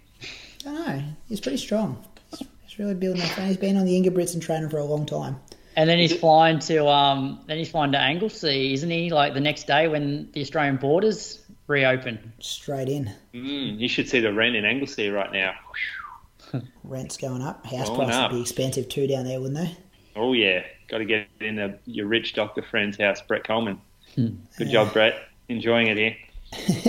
That's all I'll be doing on the weekend, fellas. Tune into that. What are you guys doing? Not a great deal. Hopefully having didn't train today, but hopefully a full week of training, and it's about it. 10 by 228 for you, I reckon. Get some speed in those legs. That's all I need. Moose, what do you got coming up? This week 2 is legs? Yeah, we got to get. I guess we couldn't line him up. He's on a bad time frame. You got three fellas with businesses running, all He's running an American businesses. guy. Yeah, he is. Time zones make it hard, doesn't it? It was like we could do 1 p.m. on one day a week. We all work, and then it just wasn't happening. So we're gonna. I got the boys some shoes, so we're going to talk about some shoes, and I think we're looking at a guest for the following month. But yeah, just forget January. Didn't happen. All right, fellas. Good work. We'll throw to the Sam Burke interview now. Talk to you next week. See you, boys. See ya. Yeah. I've heard all your names. If it's all the same, I'll keep on walking. I keep holding on to the hope that all the suffering was for something. Something for something. Something for something. All your words and Runners Tribe has been the premier website for Australian-related running content since 2007. This week's guest is the co-founder of that website and was also a handy runner back in the day with PBs of 152 for 800 and 350 for 1500 metres. Welcome to the Inside Running Podcast, Sam Burke. Thanks for having me, Croaks. Long-time fan of you guys, so it's an honour to be on here. No worries, it's good to catch up. And you're quite the entrepreneur, obviously Runners Tribe, and then you've also owned a vet hospital on the northern beaches of Sydney, and you've recently launched a running shoe and apparel company called Tarkine, which we'll talk about that company a little bit later on the episode. But let's maybe start with your running journey. Like, how did you get into the sport? I guess like most, I got into running at a really early age. My dad was a runner, and I used to get up at 5 a.m. and do 4K loops with him when I was a little kid, and did a Lays and went through that system, and really just got hooked on it from there. I loved it. I liked the little Lays kind of way of doing it, and I loved the racing, and I just ran as a junior and went through the junior ranks and all that sort of stuff, and all the track. I was an 800, 1500 runner mainly as a junior, and that was that. It's a lifelong passion for me, and a bit older these days, trying to keep my body together. But yeah, it's just got in from a young age and been hooked ever since, mate. Yeah. And what would you say was your running highlight? So from all the years, was it like one of your PBs or a particular race that stands out for you? In year 11, I won the double at state champs in 1508, and I just come off a stressy, and I just come off a lot of issues and injuries and asthma problems. I've had bad breathing and asthma issues most of my life, especially as a kid. Kind of grew out of as an adult, and I kind of just that one little patch. My whole life I've just gone from injury to injury really, and I had this little 8-month patch where I didn't get injured, and I ran 2 races that I was super happy with, and got the double, and I just wish that the rest of my life could have followed that path and of no injuries, but I think that when I look back over it, definitely that was one of the highlights, man. Yeah, and trying to, like, 'cause you're obviously, you were very passionate about the sport. Like, we raced against each other a fair bit, and so you wanted to be quite serious with it, but then you also had to balance that with studying to become a vet. Was that challenging? Oh yeah, super hard. I mean, looking back on it, I know it sounds a bit black and white, like a bit ruthless maybe, but it's pretty damn hard. Like a vet degree is not a kind of I don't know, a half-hearted degree, right? Like you're usually at uni by 8 and there till nearly dark, and then the study you have to do, to be studying until midnight. Not every night, but shit, for like at least a couple of months leading into exams you would be, and so trying to fit sessions in and being consistent around that's pretty hard. And it was, I did not find it easy. It was hard, and I think that's one of my flaws, is that I always had like a million things that I wanted to do, and I just kind of it's still one of my flaws. I like to do too many things, I guess, and maybe I bite off more than I can chew sometimes. It wasn't great for the running, but hey, like I had fun. I met a lot of good mates doing running, and got to learn all about that world, and I don't regret it. Yeah. Oh, in terms of regret, so one of my questions was like, was there anything that you would change in terms of like you would have done differently to maybe string together more consistent years of running? And I have no doubt that the times that you ran, like 152 and 350, were off pretty limited, like base training. So anything you would have changed to maybe string together a bit more training? Yeah, definitely. Like back in, at that time in year 11, when I was, kid still, teenager, like I was doing water running on a Monday, and Friday was just having off. And then I felt like I got to 18 years of age, and all the coaches, just that wasn't an option. It was just, Monday was like an easy hour, and then sometimes some hill strides, and Friday was an easy hour. And it was just like, that's not for everyone. And I 100% don't think it was for me. Like I should have been having Fridays off and Mondays off, or Mondays in the pool, or going for a cycle, and just trying to run 5 days a week. And that's what I would just 100% do differently. And I wish I had some great coaches, and I'm still really good mates with them. So, but I think I wish I had a coach that just held me back and just said, hey, you don't need to, it's all about getting 2 or 3 years of training in a row and stacking those months on top of each other, and then years on top of each other. It's not about putting 3 weeks of super hard training in. And the Monday and Fridays were useless anyway. I should have just done some cross training. That's the one thing I would have changed, mate. Yeah, that's great advice. And so you're 39 now, a couple of kids, living over in WA. How's the running look for you now? I'm enjoying it. I'm back. I'm running, 5 days a week. I'm setting my own programs, and I'm Mondays and Fridays. I go do gym, or I go for a cycle or a swim. And last year I had all of last year off with osteitis pubis, and shit. Like I don't know how many stresses I've had over the years, but you would take 5 stresses over osteitis pubis. It has got to be the most crippling injury I've ever had. I spent 7 months like just unable to walk without pain, or cough or sneeze without pain. And I ended up finding this guy in Melbourne who specialises, called the OP Clinic. He specialises just in osteitis pubis, and I spent a lot of time with him over Skype. And then he set me a program, and just retraining my body how to move, really, and just strengthening the right parts, and learning how to turn off my pelvic floor, and doing all these things I didn't really know existed. So but I'm back running, and I'm loving it. So I'm hoping that I'm motivated by Philo Saunders. He's like my hero. He ran a 3:45 when he was like 42. I don't think it was 42, but that's just amazing. Not saying I can do that, but I would love to just get back out there and get amongst it, Yeah, very good. All right, well, let's move on to Runners Tribe, because anybody that I guess is passionate about running, especially in Australia, would have heard of Runners Tribe, and it really started before like social media was really big. So do you want to maybe start with how the idea for Runners Tribe came about? It was 2007, late 2007, and I'd finished uni. And there wasn't there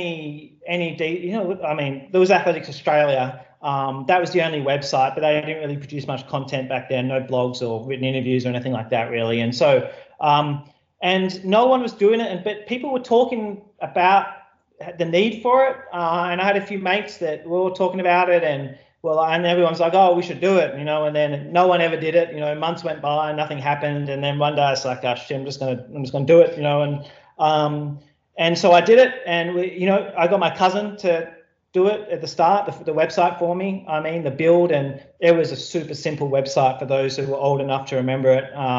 It was cheap and simple and nasty, but I was running a lot at that stage, and we had access to a lot of the, middle distance runners and all that sort of stuff. And so we just started trying to produce fun content like, Q&As, blogs, training diaries, all that sort of stuff. And we were just trying to have fun. We didn't have any, illusions of grandeur. We weren't trying to take over or do anything massive. We didn't even have a business plan. We just thought, let's just put up a website, have some fun, and just see what happens with it, Yeah, and like coming out of uni, obviously you've got your career to focus on. Like, was it did it cost a lot of were there a lot of overheads involved with like setting it up?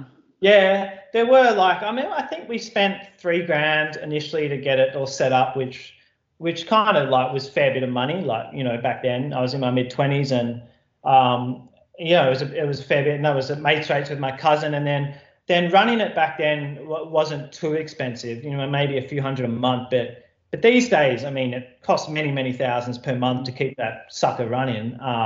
But back then it was a bit cheaper. And then for those who remember, we did, I guess we found a little niche that no one was doing it, and we became relatively popular, I guess, kind of quickly. And then we got some sponsors on board, and the sponsors took care of all the bills and allowed us to employ, not full-time or anything, but just employ a bunch of writers and video people. And so then we had a few really good years there where we worked, really hard on it, but it isn't cheap, mate. And the bills just keep coming, and it's continuous work. I must say, we've had our down years, to be honest with you. There's been some years when I've considered just think, oh shit, is this worth it? But we stuck with it. So yeah, because I was chatting to you at Ben Liddy's wedding actually about it, and you were saying that you pretty much haven't been you weren't at that point really making a cent from Runners Tribe at all, and obviously since 2007, the social media boom has increased so much. So would you say that it's become more challenging or more advantageous as social media has become more popular? I mean, it's certainly easy to get traffic with the social media stuff because people don't really go to websites. They do sometimes, but it's not as if Runners Tribe is the homepage of millions of runners, but they see links on Twitter or on Facebook, and it gets shared on WhatsApp groups, and they click it and go to it like that. So obviously all that big tech stuff helps websites get traffic. But at the same point, all the advertising money, especially if we just talk about Australia, these big companies have advertising budgets. Name any brand, they have an advertising budget. That advertising budget is not a global budget, it's an Australian budget, right? And, from the Australian division or whatever. And they have X amount to allocate. And the fact is, a lot of that money is now allocated to social media ads, and it's all just classed as online ads, right, in their marketing departments. And so what we found in 08, 09 and 2010, a lot of that, it was a lot easier to get, big ad deals because, social media wasn't as big as it is now, whereas now it's a lot harder. It's a lot harder. We deal with a lot of different advertisers, which in itself is hard work because they're all kind of customers, and anyone that's ever been in any sort of business or really had any sort of job, dealing with a bunch of different customers is a lot harder than dealing with one customer. So yeah. I used to love because you guys were really the first to bring out a lot of the race videos. I still remember, and actually I hassled you a few years ago, the 2010 New South Wales State Champs 15 final, because I remember there was that to Choir Boys Run to Paradise, I think. But then obviously you must have redone the website or something, and a few of those videos went missing. But you're in a way pioneers, because now just about every race is broadcast somewhere, or you can find a video of particular races, which wasn't the case back in 2007, 2008. So you've certainly done a lot for the sport. So yeah, thanks, mate. Like we used to we videoed, we had a lot of meets, like in Victorian meets, New South Wales meets, WA meets, Queensland a bit, and even some of the school meets we got to. And the reason we lost those videos just quickly is because in 2009, FlowTrack reached out for a partnership, and the partnership was I don't think they care if I say it, but we pay like $50 a month to use their platform, and then we get to use all their technology. And they had way, way, way better technology at that point in time than us. And so it was a win for us. But all of our videos were stored there and apparently backed up in the cloud. But when we stopped using their services, somehow those videos vanished. And it was a shame. It was a shame. I should have had them backed up in multiple places, but that's life, make mistakes. And off the back of like the website, you've done a lot of other things, like you've brought out the the magazines, and you've teamed up with Steigen and sent out like socks with those magazines as well. Like where do all these different ideas come from? Just randomly. I mean, I think some of the coolest stuff we've done is we hooked up with Ron Clark. And he actually reached out to us because he had his book, The Unforgiving Minute, and it was out of print, and then we just got talking, and I was like, man, let's just reprint it and just put it on Runners Tribe, and then we did the same with Herb Elliott, through my good friend Len Johnson, he put me in touch with Herb, and then Herb was keen. Then we reached out and we did the same with Snell.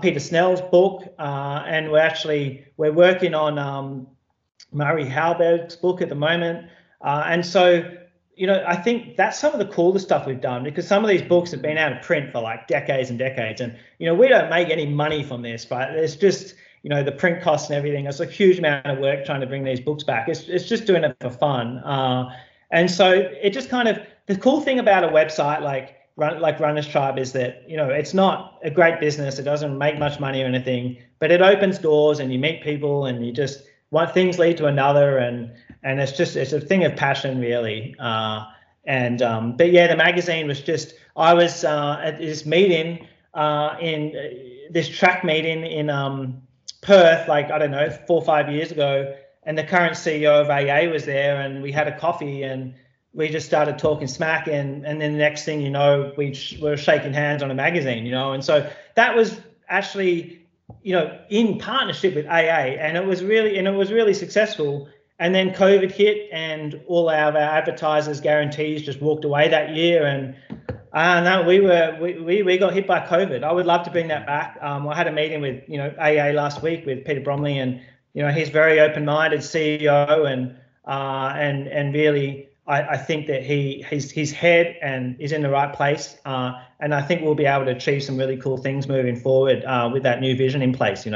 Yeah, as you said, it's like a passion rather than trying to make money from this. And one thing that I think you guys have done really well recently is you've got like a lot of juniors, basically writing for you to say, oh, this is the training that I've been doing, and a lot of those names I've never heard before. So it's actually giving those younger athletes and up and coming athletes a bit of exposure to, I guess, a broader audience. So well done for that. And also Masterstroke getting Len Johnson on as a regular writer. That's gold. Oh yeah, me and Len are close, and Len's been with us since 2008, and he's never wavered. He writes once a week. He sends it through like it pretty much to the minute, same time every Friday arvo, and he's a very impressive guy, and if you want to talk about someone who is passionate and gives up their time, for passion and not money, he is the best example out there. Yeah, we've had him on a few times, and yeah, he's been very generous with his time. Yeah. So looking maybe like 5 years ahead, like where do you want Runners Tribe to go in the future? To be honest, I just want to keep telling stories of up and coming runners. We had, we're not obviously we don't have a serious podcast, mate. It's just a bit of fun, but we chatted to Jenny Blundell like a few months ago, but before we pressed record, she said, she was like, I grew up, she told me that she grew up reading Runners Tribe, and she'd been on the website hundreds of times reading people's blogs, and it was just stuff like that. Like, I want kids to grow up reading this website 10 years from now, and I think it helps. Maybe I don't know, this is in my head or it was true, but I'm hoping it keeps people on the sport a little bit. It helps motivate them and show them that there is some exposure to be gained out there, and people are taking note of what you're doing. And we don't really want to change. Like, we want to stay true to that, and just keep telling stories. I'd love to have more content, to be honest with you. Like, I'd love to be punching out 4, 5, 6 new pieces a day, but I don't have the time in the day. I've got 2 kids, and we have a small team, Len, me, and we're maybe like 6 or 7 freelancers around the world at work. But we would need a lot more people to join up for the love of it, in order to achieve that. But yeah, we just want to be here doing the same thing, and any doors that open, like the books and the mags and stuff with AA, any doors that open, man, I'll just walk straight through those doors. I pretty much say yes to anything that comes my way, as long as it's not really stupid, Well, speaking of saying yes to things, starting up a running shoe business. Now, so the business is Tarkine. Where did this come from? And like, I'm sure our listeners would be fascinated. Like, how do you go about manufacturing shoes? Like, where do you even start? Oh God, man, it's hard. Where to start? I've been obsessed with shoes for a long time. I actually looked into doing this in 2009 and 10 and figured out that I had not even enough money to get a prototype, let alone get actual shipment of shoes on the water. And then I just it's been in the back of my head, and I had this little vet hospital in Sydney, and I decided to sell that in 2017, and then I had a bit of time up my sleeve, and I just thought, I'm just going to start tinkering away at this for a bit of a passion, something on the side to just work away at. And I've always been a bit of a greenie, so I thought, shit, why don't we just try and solve the issue of shoes just getting chucked out after they've been used? And so I just kind of put those two things together. And how do you do it? You need contacts in Asia, unfortunately. You need I guess over the years I've been good at just meeting people and staying in touch with them, just a message once a year or whatever. And some of the people I met were some ex guys that had spent many decades working for some major shoe companies. And then what a lot of these guys do eventually when they get bored of and they get sick of being bossed around by these huge corporates is that they start their own little agencies that are spread across Asia, and they help brands. They pretty much just outsource to any brand that wants them, and they do everything from design work to sourcing to putting the whole thing together, quality assurance and all that sort of stuff. And I met a guy many years ago, and he'd spent 35 years with Nike, and he left Nike, did his own thing, and I just started stuffing around with him. And the way it works is that there's prototype rooms, sample rooms they call them, and you stuff around and with samples and prototypes until you're happy with that prototype, and then you try and find a factory that can make that prototype consistently. And for us that involved we went to 3 or 4 different factories. I traveled over to Asia quite a lot, spent a bit of time, Vietnam, China, all that sort of stuff, and try to figure the whole thing out. It's a long road to go down. I sometimes I think I'm a bit of an idiot for doing it, but it is what it is. I'm having fun. It's a bit crazy, but yeah. So what's it been? 3 years to get to this point, and how many different prototypes did you sort of try or test before you've decided on this one? Oh, I mean, I kind of lost count. I think it was at least 10 prototypes. Our first prototype, I've still got it. It was like really shit. It was just like a clown shoe. It's amazing how like the CADs and the designs on the computer, and then you try and do it in real life, and it looks completely different. And so then we decided that factory was useless and moved on to another one. And people. I remember someone telling me, how hard is it? You just get a bit of foam whacking up on it, and boom, it's a running shoe. It's like, holy shit. I mean, making a good running shoe is a lot of science to it, and it's really, really difficult. Everything from the foaming processes to the uppers, even the lacing, the eyelets and making those durable. It's all hard. And the thing about, like, it's not just one factory that makes the whole thing, right? Like, they put it together, sure, but there's outsole factories, there's upper factories, there's lace factories. There's even little companies that make the eyelets, that they're reinforcing the laces go through. And so you're working with 6 or 7 different suppliers. And then all these 6 or 7 different suppliers will just literally ship the stuff to the factory, and the factory will put it all together. And so there's a lot of moving parts.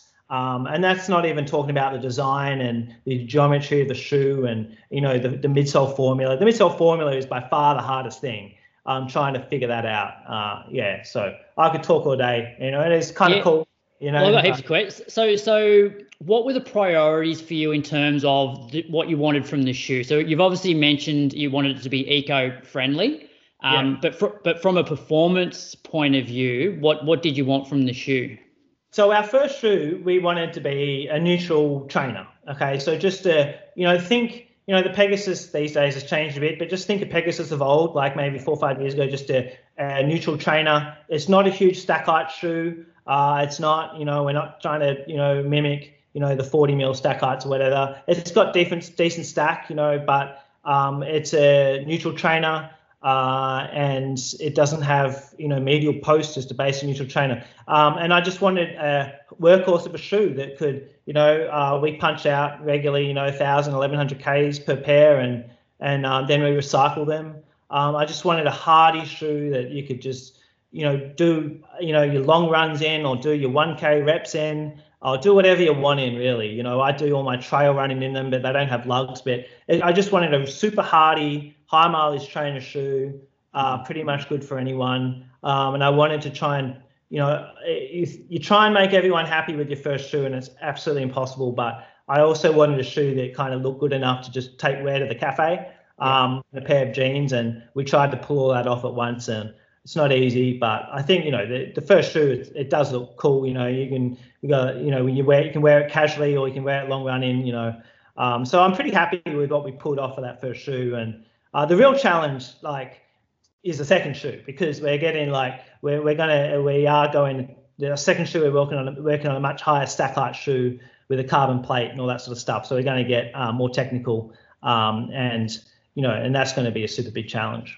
And when's that one likely to be out on market? Mate, I'd love to tell you about Chrissy, but the harsh reality is that the deadlines, when you're a startup, the deadlines don't mean as much. So if you have an order of 6,000 pairs of shoes, right, these factories kind of laugh at that. Let's say it was 100,000 pairs of shoes, we would reach every deadline, to the dot, and because they just want to get paid for that 100,000 pair order. But if you're putting an order in for 6,000, it's like, you kind of get shoved to the back of their line, unfortunately. And that's the honest truth, and I think definitely I found ways to move it forward. I think we should have it by Chrissy, but nice. I've just learned, you just got to chill out and just, what will be, when it comes, it comes. Just got to do my best from my end to make it happen as quick as possible. Yeah. And from a weight point of view, like these first ones, sort of similar weight to the Pegasus? Lightweight trainer? Yeah, within 5 grams. Yeah, it's I think it's 5 grams lighter per size, I think. Don't quote me on that because there's different models of Pegasus, but it's not a super heavy shoe like a like a lot of the kind of Brooks shoes, but it's not super light. Like, if you look at there's some high mileage trainers out there that are ridiculously light and probably don't last very long, and so making shoes it's like one big compromise. It's like a lot of things in life, it's take and give, and generally speaking, if you want something to be super light, it might not last as long as something that's really heavy, and it's just give and take, and you just got to figure out a compromise as you're happy with. Are you happy to maybe explain, like, not getting into like dollars and cents, but I'd imagine this whole process is quite expensive, and so early on, do you outlay a heap of money and then sort of crowd fund, and like how did that sort of process look for you, and like were you taking on a massive risk? Oh yeah. I mean, look, personally, what happened here is that I took on a massive risk. Okay, because I had, I've been working as a vet for many, many years, and I had a business. I've been doing some other investment stuff over the years, and some of that investment stuff has gone really well for me. And so for this, it was me taking pretty much a risk because we did a crowdfunding with Kickstarter, but that it doesn't really touch the surface, unfortunately. It helps. I mean, it was nice to get that huge, I think we hit our target within a few hours, and then we raised over 100 grand in sales, and it was really nice because it just made me feel like I wasn't a massive idiot, for doing it. But yeah, it's, just to, as one example, every single size of shoe, half size, right? So size US, size 9.5, size 10, 10.5, 11, every single half size needs its own mold, okay? And because ours is a nitrogen infused shoe, we actually need two molds. We need a preforming mold, and then we need a more standard aluminium mold afterwards. And each mold's about $2,000 US, okay? The first mold's a bit cheaper, maybe $500-600 US, and so you're looking for each half size $2,500 roughly US, and you need 20 sizes, okay? So doesn't take long to do the math on $2,500 US times 20. That's just to make the molds. You haven't actually made a shoe yet. You've just made the molds, okay? And so, and then you've got to pay for all those different 6 or 7 suppliers, all their little bits that they then mail to the factory, and then the factory puts it all together, and then you've got to pay for the shipping, the insurance. I mean, just a sea container, we paid $15,000 to get our sea container from A to B. That's including everything from the port charges to everything. But it's hard, man, and we took a big risk on it. And hopefully it pays off. Hopefully we survive. But our real goal is we want to try and change also how things are done. And a pair of Tarkine should never end up in landfill. And other brands, we're just trying to call other brands out. Every single brand can afford to recycle shoes. They're just not doing it because they don't have to. And they should be. They should be rewarding people for recycling them. And I think there is a few brands that are really getting into this space now, but the rest of them need to follow. And hopefully, I want to see them follow. I want, in a year from now, I want every single brand to be taking responsibility for the full life cycle of their shoes, and that would be a great sign. Hopefully that happens. Yeah.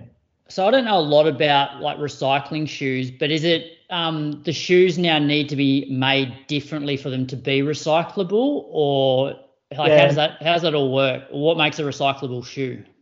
Yeah. So in many ways, obviously the more parts to a shoe, the harder it is to recycle. So if you have let's just take a trail shoe with a mesh upper, and it's got overlays over the toe box and the ends, the tips of the toes, and it's got maybe some overlays over the heel counter.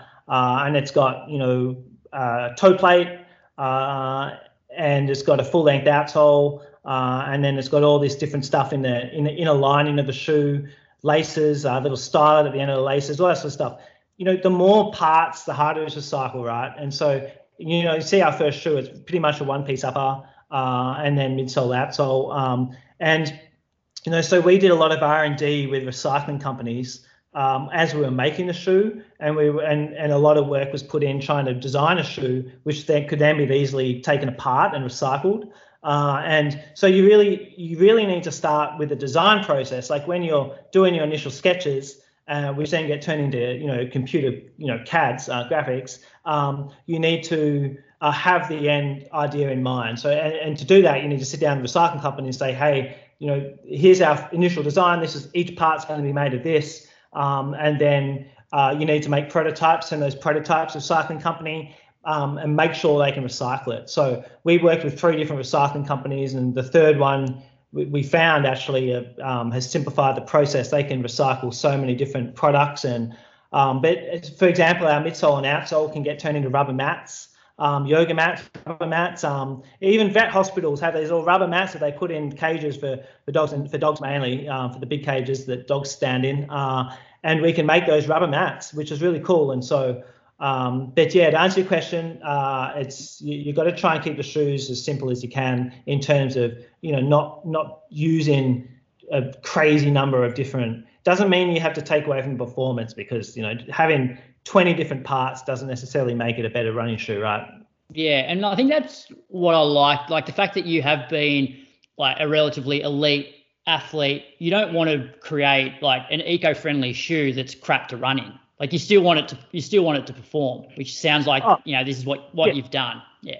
It's 100% more important to have a shoe that, if you don't have a shoe that's amazing to run in, you're going to fail very, very quickly. You're going to be dead, and you're not even going to ever place a second order of shoes. You'll just be dead, Yeah. And so, we've been prototyping the shoe. We've got a lot of runners, in Perth that have been doing big mileage in it. I mean, it's an awesome running shoe, But I think my point is that, there are a lot of good running shoes out there. And so we just thought, let's create a good running shoe, an awesome running shoe to run in, and let's couple it with the eco stuff. And also, I think one of my main points is let's get an Australian company doing this, okay? Because, there is, in the long run, maybe no reason why people need to be supporting German companies and American companies. I think that if an Australian company can do it and survive and succeed and prosper, and then employ Australians, and the money can be kept in Australian, and maybe we can advance Australian athletics and Australian running by having a lot of that money staying in Australia and then sponsoring teams and sponsoring athletes. And you just look at the stuff that happens overseas. I mean, you need money to do anything successfully, really, when it comes to elite sport. And so, I think it's more than just being eco-friendly. Obviously, that's our edge, but I love the idea of having a successful Australian company, creating a running shoe that can then get behind from a grassroots level all the way to elite. I saw on your Facebook that you've started to try and get a bit of an elite squad happening.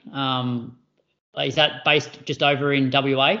Oh, it is for now, just because we're in contact so much with them. But no, it's going to be Australia-wide. We want to be, grabbing athletes from all over the country. And obviously, we just have one shoe right now, right? And so we're not asking these athletes to race in our shoes, because they're not racing shoes, It's going to take years to have, spikes. And, we can definitely, I'm working with this factory at the moment, on a Pebax-based shoe. And the cool thing that's happening at the moment is that, the technology that the biggest companies out there have, is being leveled, and 100% every single brand's going to have Pebax-based carbon fiber plated shoes very, very, very soon. Even little startups like Tarkine are, and the playing field is going to be incredibly leveled. Yeah. And you mentioned before, you took a massive financial risk, but even given that, you're still willing to donate a percentage of every shoe towards was it the Bob Brown Foundation? Do you want to mention a bit about that? Yeah, I mean, and this will turn some people off. I had this old friend that I used to run with. He was a pretty good 800 runner. I won't say his name because he get pissed off at me. But and he was like, "Man, I'm not going to get behind that shit. That greeny shit." I'm like, "That's cool. I mean, I don't care.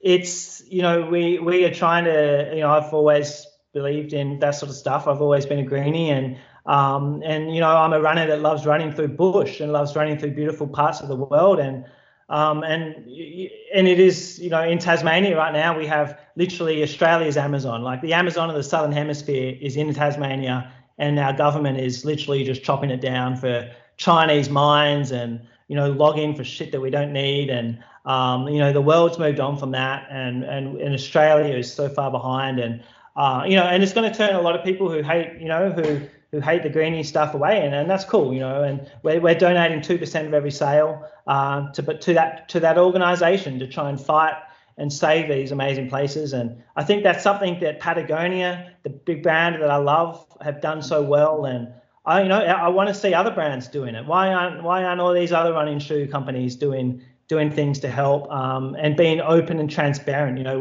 We send our books to this organisation so they can see our revenue and make sure we're not full of shit, and we're hoping to change the way things are done a little bit. Yeah, well, hats off to you for I don't know, just everything you do. You always like you're not scared to have a crack, like Runners Tribe and now this. And so if people want to like support your company, like what's the best way for them to like order shoes? Just Tarkline.com, Tarkline.com. And if you have any just questions, just email me. I'm not, I'll get back to anyone, within 48 hours, I'll get back to anyone that emails me. It's just sam@tarkline.com. Okay. Any questions, I don't care how stupid or silly it is, or if you just want to abuse me, just email me and I can help you, get your first pair of Tarklines and you can check them out. We, for those who, a lot of people are wary buying online, we have free refunds, free exchanges. There's no risk involved. If you need to ship them back, we pay the shipping, all that sort of stuff. So it's literally no risk, and so feel free to reach out. You're a good man, Sammy. I appreciate you giving up your time today, and all the best with it. And I guess thanks for everything you've done with the sport. Like Runners Tribe's been great. You're doing a great thing in the shoe area now. So all the best with it. Thanks, Cokes. So keep up the great work, mate, with the podcast. I love it. I listen every week when I'm out on a long run, and it's good times. I love the banter. So yeah, and we appreciate you guys like supporting us by putting the show notes up each week. So thanks for that. No, as always, it's a pleasure.